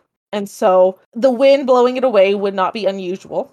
But she did notice that as it was hanging up. And she did try to mend the dress, but she couldn't find a way to mend the dress. It was just irreparably damaged. And so she's like, okay, I'm going to throw this dress away. And then she just kind of feels this urge after throwing it away that she needs to keep the dress. And she goes and gets it out the garbage and she puts it in her closet. And over the years, the dress eventually was examined by 5 different laboratories for forensic anythings. To my searching, they found nothing fishy on the dress, nothing that was radioactive or unusual on the dress. Now, Betty and Barney are reluctant to talk to people about their experience at first. They're like, people are going to think we're crazy. Like, we think we're crazy. I don't know what's happening. But Betty does decide to call her sister, and she tells her sister of the experience, and her sister's very supportive, and she tells her to try to test for radiation. I don't know how accurate this is, but one of the articles I said was that you can use a compass to look for radiation. It'll go haywire if radiation is found. And so Betty decides, all right, cool. So she goes out to their car, just trying to find anything. And she sees these shiny circles all over the back of the trunk that are like the size of like a silver dollar, all over the back of the trunk of the car that weren't there before. And when she puts the compass on those spots, it freaks out, just whirling around, going crazy. Just those spots? Yes. When she moved it away, it wouldn't do that. Or on other parts of the car that didn't have those spots. Interesting. So this freaks her out. So she has to go and get Barney to come outside. But Barney is refusing because he was like, I'm just trying to move on from this. I don't want this. I didn't ask for this. I don't want to deal with this. But eventually, Barney and some neighbors end up outside and they experiment with the circles on the trunk of the car and with the compass. And they don't know what it's doing. They don't quite understand. Also, within weeks of them returning home, their dog Delcy was diagnosed with a fungal infection and respiratory problems that were treated by a vet. No, you leave the dog alone. Their dog also began whimpering and running in her sleep, which isn't strange, but they did think it was more so than what a typical dog would. Like, it was more panicky and more aggressive.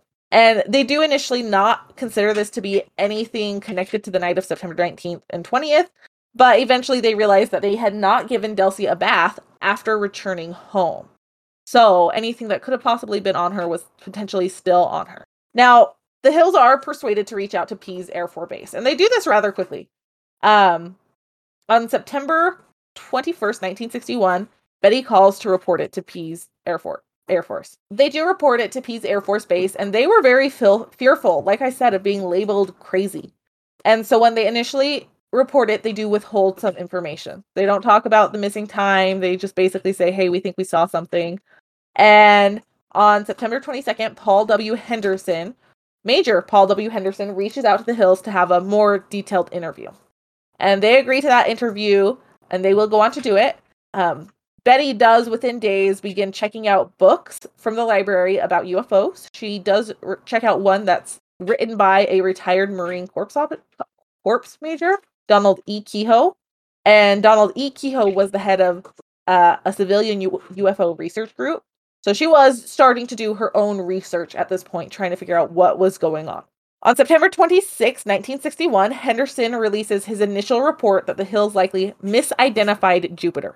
And they later changed this to several different things. They state optical condition, which is basically saying they misidentified Jupiter in their fancy terms. They said the inversion, or eventually it was finalized with insufficient data. So they don't know. Did they just, insult these people in as many ways as they possibly could? Because that's what it sounds like. Yes. And this report is later sent to Project Blue Book. For those of you that don't know what Project Blue Book is, it is the U.S. Air Force's UFO research project. And based off of their insufficient data finding, many people actually believe that there was a government cover-up about the UFO that Betty and Barney had seen that night. And the reason being is because of how the report read and other reports read. They basically explained that there's enough evidence to say that there was possibly a government cover-up that had been completed around the 26th, 29th timeframe of September, and that the Air Force was just basically like, nope, nothing happened, you guys are crazy. So that is one belief, that there was that cover-up. On September 26th, Betty also writes to Kehoe, the author of the book that she checked out, and she gives him the full story. She doesn't hold back any details, and she tells him in this letter that they were considering hypnosis just because they were kind of concerned, they didn't know what was going on, and the letter is eventually passed to Walter N. Webb, who is also a member of the same UFO civilian research group. Walter Webb is also an astronomer, and they do eventually meet with him. Now, on or about September 29th, 1961, Betty begins having very vivid dreams, and these dreams last for 5 consecutive nights. And Betty actually claims to have never recalled dreams with such vivid details. She doesn't know of any time in her life that she's had a dream with such memory-like imagery in her head. She has 5 that go across 5 of these nightmares that go across 5 nights, but they're all one story, basically. And Betty does tell Barney about the dreams, but he's kind of like, I'm sorry you're having these dreams, but let's move on, and he drops it. And she doesn't talk to him about it really much after that, just because he wants to forget about it. Barney is trying to move forward and forget about what happened, even though they can't really remember what happened. Now, the dreams did stop very abruptly 5 days after they started, so they abruptly start, abruptly end. And she did think about these dreams quite often, and in November of 1961, she would actually end up documenting the dream details in her own diary, which I have for you. So, in her dream, Barney and Betty encounter a roadblock late at night, and there are humanoid creatures surrounding their car. They lose consciousness and struggle to regain control, and she soon realizes that she's being forced by 2 small men to walk into a forest. And she realizes that Barney's behind her, but when she calls to Barney, Barney doesn't respond. And when she's looking at him, it looks like he's in this trance or a sleepwalking state, so he's not responding to her. In her description of the dream, the creature stood about 5 feet to 5'4". They wore matching blue uniforms with caps similar to what was worn by military cadets. They appeared to be nearly human, with black hair, dark eyes, and prominent noses and bluish lips. They also had a grayish-colored skin. Now, Betty, Barney, and the creatures walk up a ramp onto a disc-shaped craft that appeared to be metallic, and they're separated. So Betty's like, nope, we're not being separated. She protests with the creatures, and the one that she refers to as the leader later tells her that if we have you guys together, it's going to take longer. We need to separate you guys so that we can get these exams done sooner. And so she's like, all right, fine. And they're placed in separate rooms. In Betty's room, because obviously these are Betty's dreams, she doesn't know what would have happened to Barney. So in Betty's dreams, in her room, a new man that looks very similar to the other men enters with the leader to examine her. And the second figure she would come to call the examiner. And she said the examiner was pleasant. He was calm. He was very well mannered. He wasn't being weird or whatever. I mean, granted, he's not human either.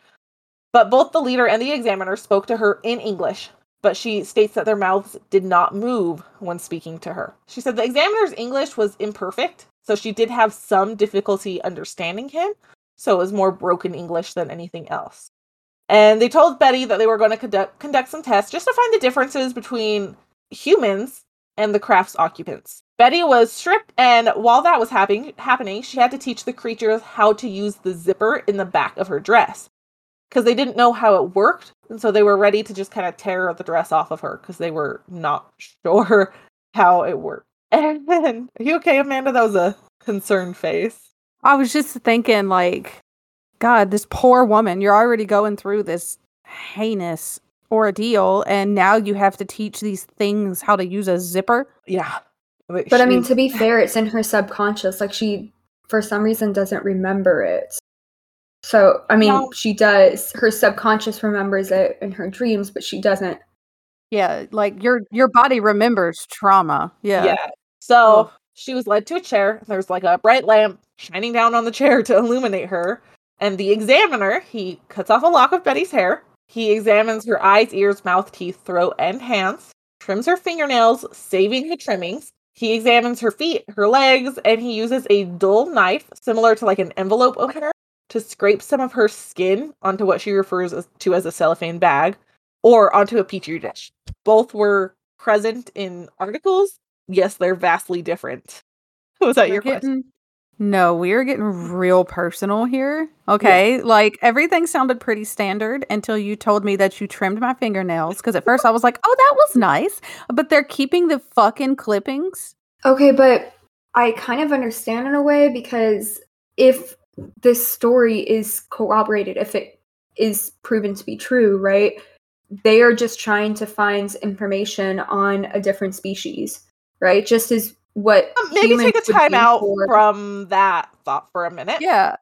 So they communicate that they're going to test her nervous system, and they thrust a needle into her navel. And this causes Betty very agonizing pain. She's in severe pain from this. Yeah. I fucking bet. The leader approaches, and he does some voodoo magic, waves his hand over her eyes, and the pain just kind of vanishes. No big deal. No big deal. And she does come to believe that this is some type of a pregnancy test that they were actually testing. There's other ways to do that. Less invasive. Well, if they're thrusting a needle into her navel, she didn't say how big of a needle, but that seems dangerous for a pregnancy test. Can't you just let me pee on a stick? No. You might have done that the first time, but not anymore. They don't know what pregnancy tests are in America and let's not the world, them. So they just poke it to see if they can find anything that is solid. Let's you not could shake it and listen to the inside for all I care. You don't stab me. They could have also asked. It's very true. You know what? Every time I go to the doctor, they ask. I tell them no every time, but they ask. During the exam, okay, this is either during or after the exam. I wasn't quite sure. But some of the other creatures excitedly rush into the room where Betty's being examined, and they're holding Barney's teeth. Hold on. Oh, don't panic yet. And they're so excited that Barney's teeth could be removed, and Betty actually explains to them that they're dentures. She explains why he has dentures, and she's kind of laughing it off like, okay, this is funny, because he's got dentures. You could have fucking led with that. You could have said they ran into the room with his dentures. That wasn't as fun. What would be the fun in that, Amanda? Come on. I was imagining them running in with like a handful like this of just teeth. Okay, as soon as she said they were excited that his teeth could be removed, I immediately thought in my head, oh, they're dentures. Yeah, okay, once she started explaining it, but... No. As soon as she said that his teeth could be removed. I mean, yeah, when she said his teeth, I was thinking, like 1 or 2 teeth. Okay, I guess they just pulled those out. But as soon as she said, yeah, his teeth could be removed, dentures. But look, they stabbed her in the stomach, so I don't know what. Okay, hold on. Amanda, you physically have your own teeth that you're planning to send to people, and you can't handle them being excited about his teeth being out? Yeah, come on. You gotta send them to aliens now. Y'all told me that shit was abnormal, and I trusted you. So is it normal, or is it abnormal? I need to know. It's not gonna change. Still abnormal. Okay, that's not gonna change the fact that I'm keeping them, but I might tell less people now. I don't think you will, but... I don't think that you can tell less people now because... It has been broadcast to the internet. Anyways, so after Betty's exam was complete, the examiner leaves, and Betty and the leader are engaging in conversation. Betty picks up this book, it's got strange symbols, and the leader says that, oh yeah, sure, take it home. Have fun. Well, not that she could read it, but he's like, yeah, take it home. And Betty ends up asking him, hey, where are you guys from? Like, she makes a joke of it, going like, I don't really know much about astronomy or anything like that. She asks where they're from, and he does end up showing her a star map. And he kind of points out, like, okay, you're here, blah, blah, blah. And he goes, where are you on this map? And she's like, I don't know. And he's like, what's the point of me telling you where we're from? You don't know where we are. So, Okay. I mean, valid. Yeah, but still, I don't like this guy. He feels like, I feel like this is, yeah, sure, you can have that book. What are you going to do with it? You can't read it. You don't even know where you're at. Why should I tell? Sir, you stole me. You don't have the right to be condescending. And put my husband's teeth back. Well, they have that conversation, and Barney and Betty begin to be escorted back to their car. And there is a disagreement that breaks out between the occupants of the craft. And there's bickering, there's something going on, and the leader takes the book back. And he tells Betty, you cannot have the book anymore. Because the other ones don't want you to have it. They don't even want you to remember what happened. No takesies backsies. Well, they did, so... They tooksies backsies. No. I kind of imagine it like, you know how someone like from behind goes like yoinks your book and then pushes you forward so that you're like 5 feet away. I imagine they did that when they were like about to get off of the ramp onto Earth. So he did that right before. And she couldn't, they just hovered up above them after that, you know. So let me get this straight. They didn't just take the book and push her 5 feet forward. They zoinked the book and pushed her 5 feet forward. I don't know if they actually did that, but we're going to imagine that's what happened. They 100% did that. I know enough about this man right now and the way he acts to know that he 1000% did that. Okay, we'll say he did that. So anyways, they tell her, like, we don't even want you to remember what happened. And she's telling them, I'm going to remember. F you all, I'm going to remember. Like, she's not playing around. I like Betty. Okay. And they're taken back to their car, and the leader suggests, like, hey, why don't you watch us leave? Like, just watch the craft fly off. No biggie. He is so dramatic. He's auditioning for a part, obviously. What part, I don't know. Somebody does this, I imagine that like they're trying to cool themselves off because because they want to blush, you know, but like they're just cooling themselves off because they don't want to blush. I am cooling myself off. That's literally what I imagine you doing right now. You've got a crush on this alien and you're just trying to cool yourself off, trying not to blush in front of the camera. I'm sorry, let me just cool down. I'm gonna tell you right now, you can do way better than this alien. I think Cody is the way better. I think Cody is the alien. That's news to me. He's doing his makeup flawlessly every day. I see none of that. Yeah, I mean, with gray skin and blue lips, damn. Yeah. Got that on point. He doesn't do any glitter shadows. He hasn't learned it yet. Keep watching YouTube. Okay. Anyway, so he tells them, like, maybe watch us depart. He probably tells them, you should probably watch us depart. Like, it's probably not optional. Anyways, and that's the end of Betty's dreams. Now remember, these are all dreams that we just went through. God, okay. So she does write those down beginning in November. But before that, the Hills end up meeting with Walter Webb on October 21st, 1961. And Barney tells Webb that the beings were, quote, somehow not human. So he's recognizing that they're not human. And they eventually end up spending 6 hours, Betty and Barney separately, retelling the story to Walter Webb from what they could recall. And Barney states that he had what he calls a mental block and suspects there are parts of the encounter that he would just prefer not to remember. He's like, I'm sure there's something in this I don't want to know anyways. And Webb is quoted saying, they were telling the truth, and the incident probably occurred exactly as reported, except for some minor uncertainties and technicalities that must be tolerated in any such observations where human judgment is involved. And what he means by that last part is like time, length, the visibility, apparent size, where you're guesstimating things. So Webb is like, yeah, something probably happened to him, and it's probably what they're saying. On November 25th, 1961, the Hills were again interviewed by the members of it's called NICAP, which is just a UFO civilian research group. They are humans. Hold on. Pause. They are also humans, to my knowledge. Anyway, so they're interviewed by these members, C.D. Jackson and Robert E. Homan. And Jackson and Homan, they read Webb's initial report and kind of leaves them some more questions. They were curious about the length of the trip, and this is actually the point in which Betty and Barney realized they were missing that much time. They knew they were missing some time, but not 2 to 3 hours worth of time. Because their journey was supposed to be about 4 hours, and they were supposed to be home by 3 in the morning, 2 to 3 in the morning. And they didn't arrive home for several hours after that. And they just had no explanation. They were like, I don't remember most of that 35, 36 miles. They remembered the fiery orb, and they really had just been trying to reason that it was the moon. They were like, not us, not me. But Homan and Jackson burst their bubble, and they tell them that the moon had set earlier in the evening, so it would not have been possible to be the moon setting. And eventually the subject of his hypnosis comes up, and at this point it seems like Betty and Barney are like, no, we're gonna do hypnosis. And Yes, ma'am. Barney's, yeah, you don't mess with Betty. No, Barney's- I'm learning. No, don't mess with bets. All bets are off. Barney, he was just like, no. And he kind of more agreed to it, thinking it might help Betty put the whole thing to rest. And Barney describes this whole thing as nonsense about her dreams. He's like, whatever, they're just dreams, like, no biggie.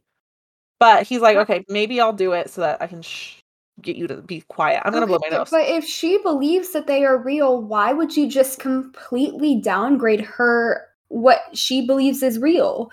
Like it does no. But she's guys. also fighting with what he believes to be real as well. And he's Because also he- fighting to not remember. Yes. Well, Right, exactly. He's fighting to not remember. So she believes that this is real. In her experience, he is fighting to not remember whatever happens during this, and He's doing it for himself as well. Yeah, like he doesn't want to remember. Yeah. So by February 1962, the Hills were making frequent visits up to the mountains, hoping that visiting the scene might spark more memories for him.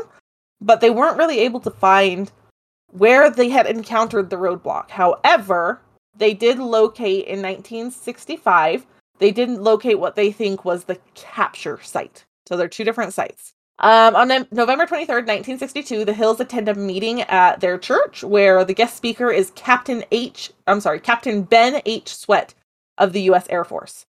Sweat was an amateur hypnotist and a UFO enthusiast. And the Hills approach him and they talk to him privately to tell him about their encounter. And Sweat's like, okay, interesting. Like, the missing time is kind of what got him interested. The rest, he was like, probably crap, but whatever. And the Hills actually ask him, could you hypnotize us to recover the memories? But Sweat declines, and he's like, I'm an amateur, you don't want me doing it. And he kind of tells him, you might want to go to someone better. On March 3rd, so I'm really going through this as a timeline. On March 3rd, 1963, the Hills first publicly discussed the UFO encounter with a group at their church. Up until this point, they've been relatively hush-hush. They're not going to, like, news outlets. They've told the Air Force. They've told close friends and family, and they're telling people that they think could help them. But they're not, like, actively going and telling people their story. They are actually trying to keep a pretty low-key profile about it. And they're not trying to get any attention on it. But they do first publicly speak about their encounter with a group at their church on March 3rd, 1963. This is like a year and a half later. Now, on September 7th, 1963, Sweat returns and he gave a formal lecture on hypnosis to a meeting at their church. And after the lecture, the Hills tell him, oh, Barney's going to see a psychiatrist. And they really liked the psychiatrist. They trusted him. Like, he was pretty cool. And Sweat kind of says, well, why don't you ask the psychiatrist about hypnosis? And they're like, oh, okay, that's a great idea. So the next time they meet with their doctor, he does ask and was referred to Benjamin Simon. Before they are able to meet with Benjamin Simon for their hypnosis on November 3rd, 1963, the Hills speak before an amateur UFO study group, like they're presenting. According to what I could see, this wasn't planned. They hadn't planned to speak at this group as like a presenter. They thought they would be going there to gain insight and hearing others speak, but something happened and there they were. And again, up until this point, they really had just been keeping it quiet and not talking about it. Now, on December 14th, 1963, by the way, December 14th is my dad's birthday, so... Happy birthday, Dad. Happy birthday, Dad. Well, on December 14th. He wasn't born in 63 yet, though, so, yes. Happy birthday, Dad. Happy unbirthday, Dad. Happy not born yet, Dad. Yeah. Happy not yet half birthday, Dad. Don't want this to go to your head, Dad. I love you, but no. Anyways, so they meet with Dr. Simon, or with Benjamin Simon, and he determines that this UFO incident was causing Barney a lot of worry and anxiety, much more than what Barney was actually admitting to. And at this point in time, Barney was also going through medical issues with ulcers that were not resolving with traditional medical treatment. And they thought it could be caused from anxiety as well. Or from somebody stabbing you in the stomach. No one has said anything about Barney being stabbed in the stomach. Only They Betty. did it to her. Yeah, but if they know the females are the only ones that get pregnant. Look, I don't know. I'm just saying. God knows what they did to those poor people. Well, no, we know. I'll tell you later. Oh, shit. So, he does dismiss the UFO theory as, like, that did not happen. You guys didn't see a UFO, but something happened. And so he does think it's very obvious that the Hills genuinely think they had witnessed a UFO with aliens in it. And so he's like, yeah, let's do hypnosis. So they are good candidates for it. On January 4th, 1964, remember this all started in September of 61. On January 4th, 1964, they begin their hypnosis. Betty and Barney were always hypnotized separately, and they weren't allowed into one another's session. This is to prevent any false memories or things like that being planted from hearing one another's sessions. And he also, every time after the session, after he found that these sessions were causing a lot of traumatic memories to come back up, he does reinstate amnesia after each session so that he doesn't traumatize the Hills any more than they already are. And so they do start on January 4th, and their final hypnosis session would be June 6th, 1964. So 6 months later. And Barney was the first to be hypnotized, and this is what he recalls. So, like I said, his recollection of whatever happened was very highly emotional and very fearful. So under hypnosis, you could see that you could see that emotion and fear. And they often had a lot of different emotional outbursts through all of the sessions. And due to his fear, Barney's hypnosis state reports that he kept his eyes closed for most of the abduction because of how fearful he was. He could remember standing outside of the car and looking at the craft. And he remembered running from the craft when he ran back to the car when the binocular strap broke. Oh, I'm sorry, I didn't say that. When he ran back to the car to tell Betty they're going to capture us, he remembers that's when the binocular strap broke. So now he's like, okay, well, that makes sense. They drove, and he had just randomly been compelled to pull off the road and drive into the forest or into the woods. And when he did that, they see 6 men standing on the dirt road, and they were waving their arms, signaling them to stop, like, stop here. And their car, they didn't have a choice because their car stalls, and 3 of the men approach their car. And they tell Barney, don't fear us. Just don't fear us. We're safe. Don't tell me what to do. If you're abducting me, I'm gonna fucking fear you. Yeah, this doesn't really calm Barney's nerves. But the leader tells Barney, okay, well, close your eyes. Like, want to calm down, close your eyes. And this so asshole again. He's in both stories. So he states that when his eyes were open, the beings would stare into his eyes with a terrifying, mesmerizing effect. And while hypnotized, Barney would make statements about the eyes, and these are some of those statements. God. I felt like the eyes had pushed into my eyes. Oh, those eyes, they're there in my brain. I was told to close my eyes because I saw 2 eyes coming close to mine, and I felt like the eyes had pushed into my eyes. All I see are these eyes. I'm not even afraid that they are not connected to a body. They're just there. They're just up close to me, pressing against my eyes. That's creepy as hell. Uh-huh. That's heinous. So they get out. This is still Barney's recount of what happened. Taken onto the pancake-shaped craft, and Barney and Betty are separated. And he's led to a room by 3 men. He was told to lie on an exam table.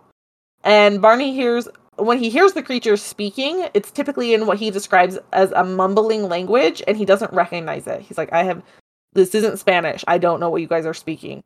Not that he spoke Spanish, but it wasn't something he would recognize.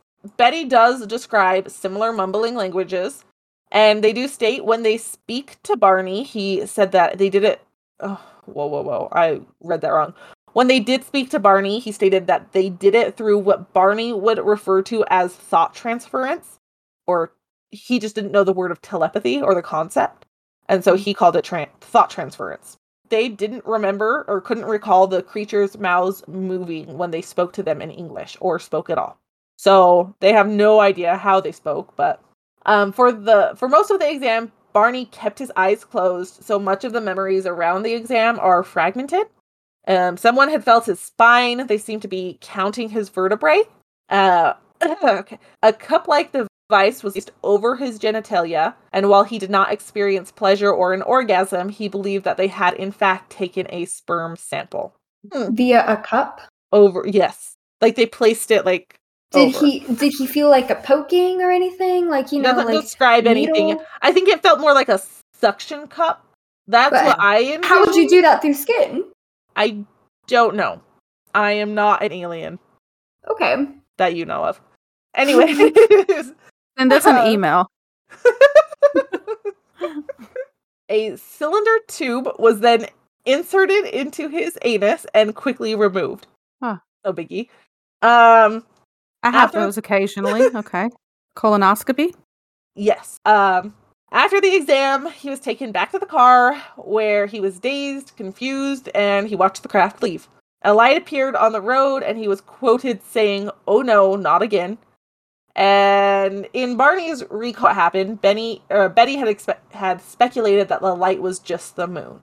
And they hear the beeping, and Barney attempts to actually recreate the beeping in his memory just to like debunk like whatever it was, because he's like, I bet it's something loose in the trunk, and so he's like swerving on the road trying to figure it out. And this is still in his hypnosis state. He's saying this. And after that, when he comes out, his final memories are of them returning home, and we all know what happens when they return home. So that's Barney's hypnosis sessions. That's what they get out of it. All right. I'm curious what Betty has to say. Well, is it the same as her dream? Let me speak. Give me a minute. Damn. Oh. Just kidding. So Betty's sessions were also emotional and very fearful. There was actually either one or several sessions that were cut short due to Betty's emotional response. Like it was too much. They couldn't continue. Oh, Betty. And what Betty recalls is basically the same thing as her dreams about the UFO abduction.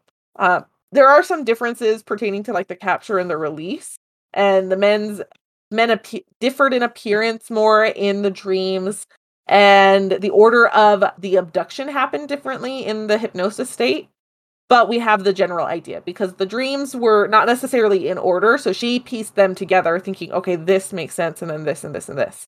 So I think in her hypnosis state, she actually got on the craft, got the book, then was examined, and then did the examination and then left. So, and then also the other difference was that the technology on the craft was different. And really what their hypnotic regression said, both for Barney and Betty, they were pretty consistent with one another's story. Simon even gives Betty the suggestion that she could sketch a copy of the star map that she described, and she describes it as like a 3D projection or like a hologram as we would know it. And she does that. The map had a ton of stars, and she actually identifies only the ones that stood out to her. And it consisted of 12 prominent stars connected by lines and 3 lesser ones that formed a distinctive triangle. And she said she was told that the straight connected lines are like the solid lines that were connected between stars. They formed trade routes, or they showed trade routes. And where the dashed lines on it were, and we'll get into the star map in a couple minutes, but where the dashed lines were like less traveled stars. Anyway, so basically what Simons concludes is that he speculates that Barney's recollection of the UFO encounter was just a fantasy inspired by Betty's dreams. He's not discounting their anxiety, their stress, their emotion from it. He does think that portion came from knowing Betty's dreams and his subconscious made it up. He just thought it was really the most reasonable and consistent explanation. He was like, it's the only thing I can think of. And both Barney and Betty just reject this. They're like, no, we were abducted by aliens, but that is also common amongst abductees. And Barney's just like, no, our memories were like consistent. Like, I don't understand how, like, we still had unique stories, but they were consistent with one another. Like, she was probed, I was probed, it was just a little differently, you know? Anyway, so At this point, Barney's kind of ready to accept that they'd been abducted, and they kind of realize that this helps with their anxiety, and they can move forward. And they basically say, okay, we'll agree to disagree. Simon did write an article about the Hills for a psychiatric opinion magazine or book or something, and he explains the conclusion on the case, but this isn't publicized. So, I mean, at this point, they're still being relatively quiet. Not a lot of people know about their encounter. After their hypnosis sessions, the Hills just try to get back to their regular life and move forward. They're like, okay, well, whatever. We just don't go up that mountain anymore. But on October 25th, 1965, there is a front page story in the Boston Traveler that says, UFO chiller, did they seize couple? And reporter John H. Luttrell had allegedly been given audio tape recordings of a lecture the Hills had made in late 1963. All right, which one of you assholes leaked it? Yes. The couples believe that the tapes had been given to them to Luttrell by a close friend, and they actually went to the grave believing this. Like, no, this bro, he gave them our tapes. However, others believe that he had created the tapes himself, whether he was in the audience or had someone in the audience for him. They just think that it wasn't a close friend that betrayed them. So that one's unclear. On October 20th, so that was on October 25th. On October 26th, 1965, United Press International picks up the story, and the Hills become international news. So you guys can now look at picture number 3, which is just Barney and Betty with like a newspaper about themselves. Oh, I've already looked at all the pictures, bro. Can you not look at all the pictures? Follow along, damn it. Anyways, now they're like international UFO stars, I guess. I don't know. And is that a UFO pun? They're stars. So. I think so, but I didn't mean to. So, yes. Anyways, they now are like international news. Their story is huge, and they end up becoming a huge influence in the UFO community. In 1966, John G. Fuller secured the Hills cooperation and Dr. Simon, his cooperation, and wrote the book, The Interrupted Journey. And this book was considered to be full of skepticism and maybe a little biased. So that wasn't their favorite thing, but whatever. So that book is released. No, I did not read it. In 1968, you guys can now go to picture 4. A Marjorie Fish from Ohio reads Fuller's book. And she's interested in this star map concept that Betty presents.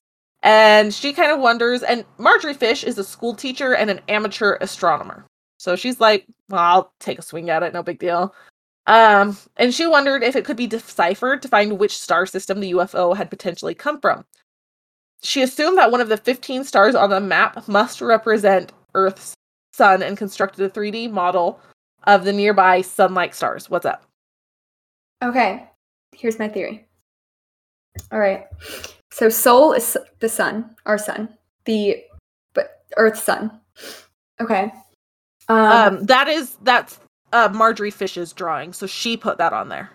Oh, okay. So she assumed that one of the 15 stars on the map must represent Earth's sun and constructed a 3D model of the nearby sun-like stars. So she used thread and beads, and basing her stellar distances on those published in a 1969 Gliese star catalog, and studied thousands of vantage points over years. Like, she worked on this.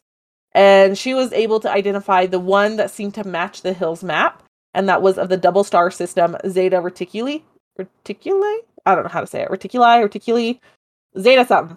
And she sent the analysis to Webb, and Webb kind of agreed with her conclusion. And Walter Webb is one of the people that kind of first believed the Hills to begin with.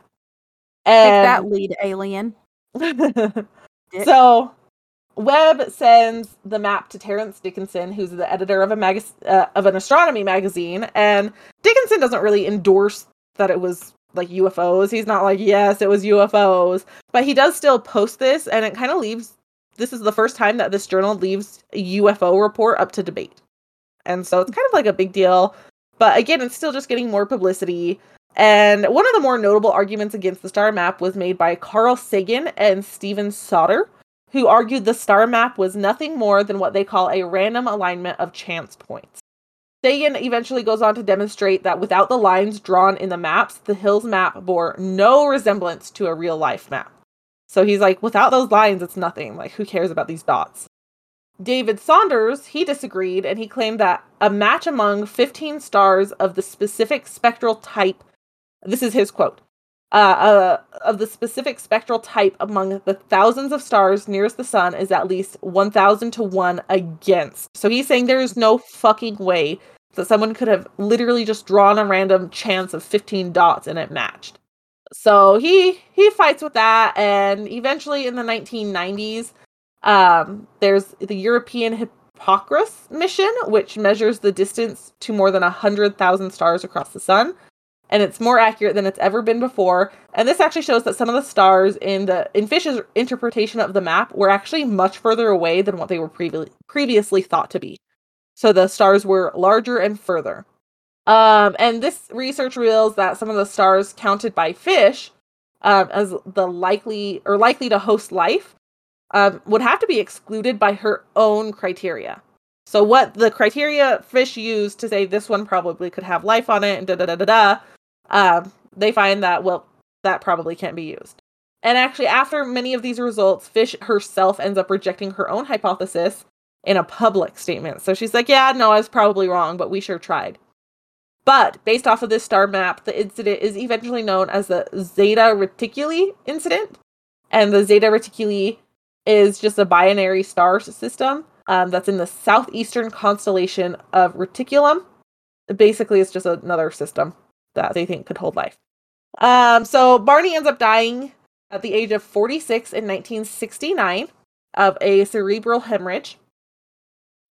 How old did I say? Yeah, 46. And Betty goes on to become a celebrity in the UFO community.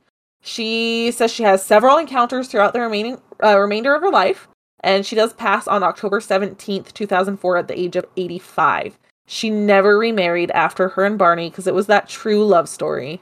So That's sweet. I love them. I do too. Oh, you guys also haven't said anything about them being the rebels. Betty and Barney Rebel. Oh my god, that didn't even occur to me. Oh, okay, well. We weren't Holy shit. on the same page for that one. The Rebels? From the Flintstones? The neighbors? Oh, yeah, I never watched the Flintstones. Sorry. I'm Get too out. young for that. I watched the Technically, Rugrats. Amanda and I are too young for that. That was Oh, before that's us. No, What? but I mean, I watched it. I watched y'all grew up it, but in it was the still 80s before though, us. right? It was still on like TV and stuff. Or did you grow up in the 90s? 90s, thank you. Yeah, Really? I was was a literally Rugrat. born in 90.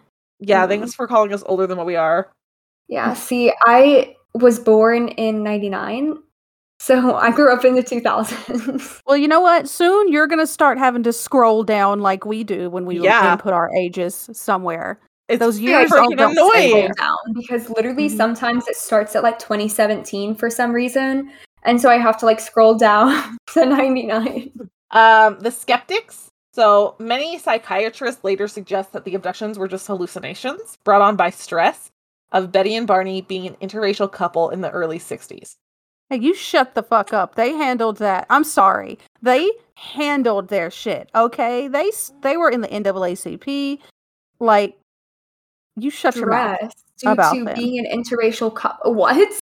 I mean, Why I would get it, you- to be honest, but I feel like they handled that shit. Betty does basically say, absolutely not. Barney and I were happy. He was accepted by my family. There were no issues with our marriage that would have caused this.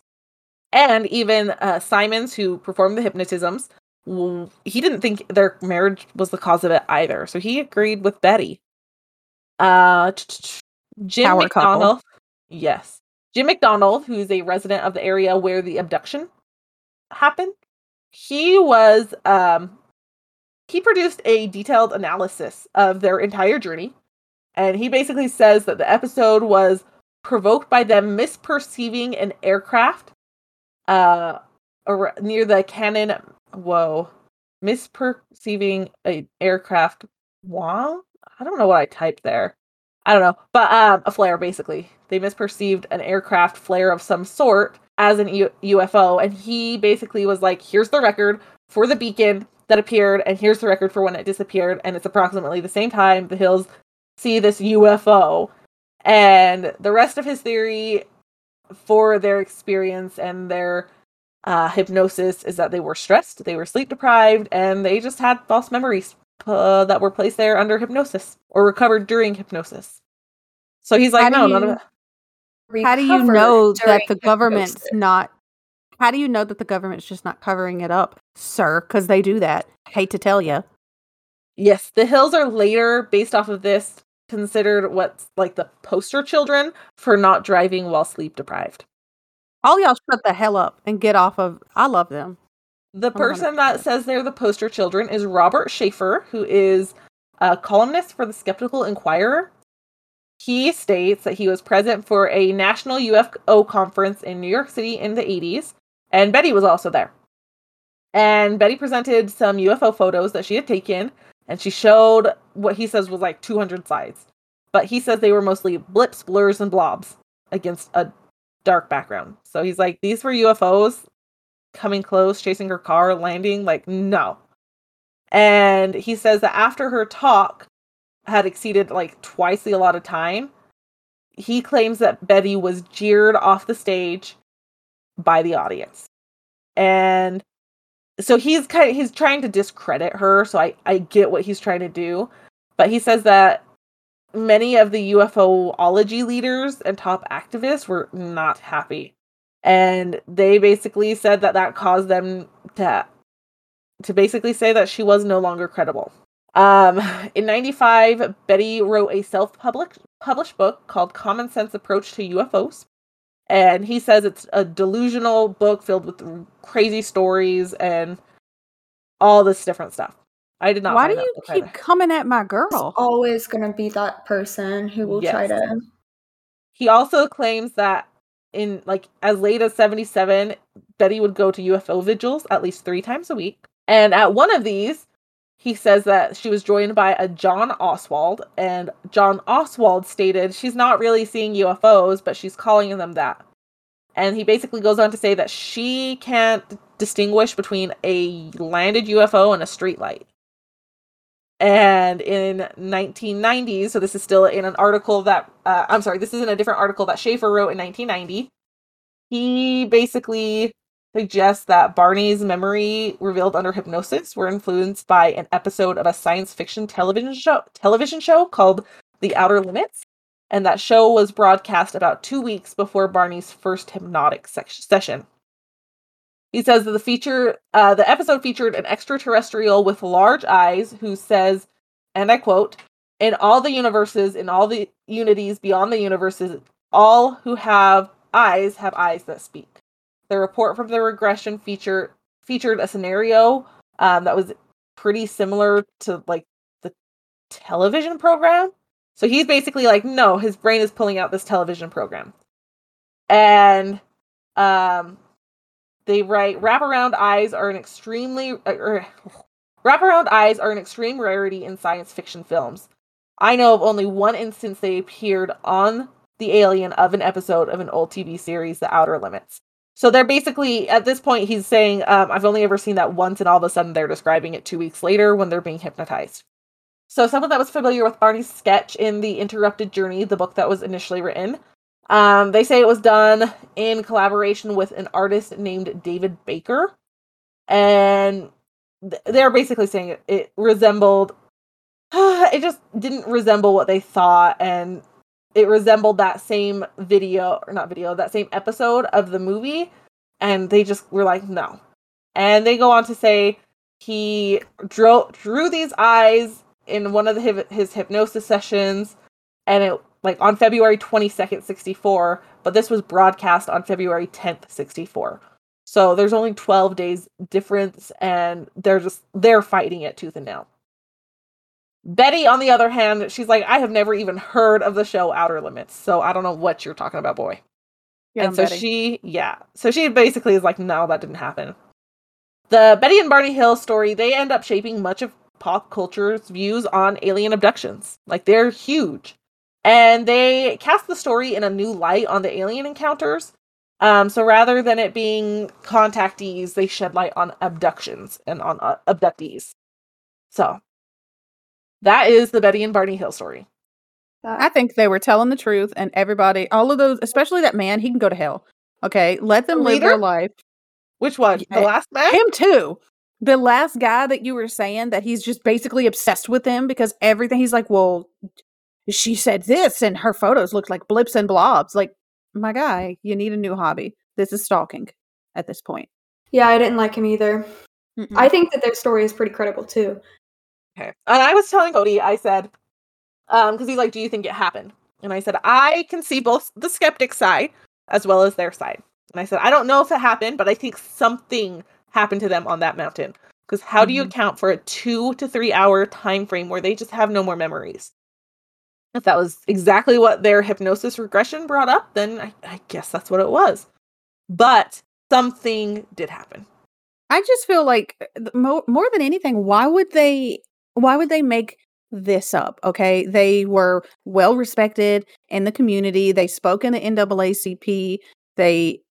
This is a power couple. Okay, so why would you come out? They were active in their church. Why would you come out of left field over here and be like, y'all, we got abducted by some aliens, and I really need a shower and for somebody to do an exam on me, please. It doesn't make sense. The other part of that is it's not like they sought out that publicity. Like they didn't even get publicity until like 64, 65, 3 to 4 years after it happened. And it's not like they just made it up on the spot. Like, oh yeah, that happened in 61, because they reported it to Pease Air Force Base, and their reports are there. You can find them. So I just, like, something happened. I don't know what it was. I'm inclined to believe Betty and Barney, but I also haven't read all of the different viewpoint books that there are, because there is one that's called Captured that I did start reading that actually is written in tandem with their, not in tandem, it's written with their niece, Betty's niece, so she helped research and write this book for them. But also I haven't read the Interrupted Journey, which opens things up for skepticism, so it's like, I want to believe them just because I don't want someone to actually have memories of this horrible occurrence if it didn't happen. Like, I don't want it to have happened, like, obviously, but just having those memories is awful as well. Yeah. Yeah. Anyways, there you guys have it. I hope you guys know how to now celebrate National Abduction Day, Alien Abduction Day. No, because you never told us. How do we celebrate it, Bryce? You go get abducted. Drive around a mountain. No, thank you. Okay. You asked. Maybe just get like an alien like make alien shaped pancakes or something. I can do that. Yeah, I can do that. Get a sparkler. Yes. Wave it around your backyard at night. Get a different colored sparkler, a red sparkler. I will be secure in my house on March 20th, not outside trying to get abducted. I mean, I'm not either. I have a kid, so I think my responsibility is with her. Send James outside. I don't think he'll do it, and he's already told me he doesn't want me to go to haunted places with her in tow, so I'm pretty sure he's probably not going to want me to go UFO hunting with her either. I'll be the one out of the three of us who gets abducted by aliens, okay? Have fun, bye! As tribute. Okay, bye! Don't drag us along. That's all we ask. Yeah, no. I'll be like, oh yeah, let's go visit my friend named Amanda in Arkansas. Oh yeah, no, let's go visit my friend named Bryce in Utah. They can easily just look you up with their alien. Nope. I refuse. I don't need to tell them, what exact place you live, because they know. They know Bryce from Utah. Oh, no. That's Bryce. Oh, Amanda from Arkansas. Oh, that's Amanda. I don't think they care about us though. I'm sorry, my husband won't let me come outside to play. I just don't want to. Come into your house. Nope. I'm locking the doors. Anyways, thank you all for listening to Hell on Heels podcast. Please follow us on Instagram and Twitter. Our Instagram is Hell on Heels podcast. Our Twitter is Hell on Heels pod. We also have a Facebook, so follow us there. If you want to support us, you can donate through Patreon. If you have your own true crime or paranormal stories, please email us at hellonheelspodcast@gmail.com. You can also find us on Linktree. Easiest way to find our Linktree is to just go to Instagram and click the Linktree link. Big shout out to James, Amanda's husband. Thank you for creating our intro music. We still love it. Be sure to like, review, and subscribe on whatever platform you are listening on. If we're not on your preferred listening platform, please let us know and we will work on getting those episodes up on those channels. This has been Hell on Heels podcast. Thank you for listening. Bye! Bye! Bye, y'all!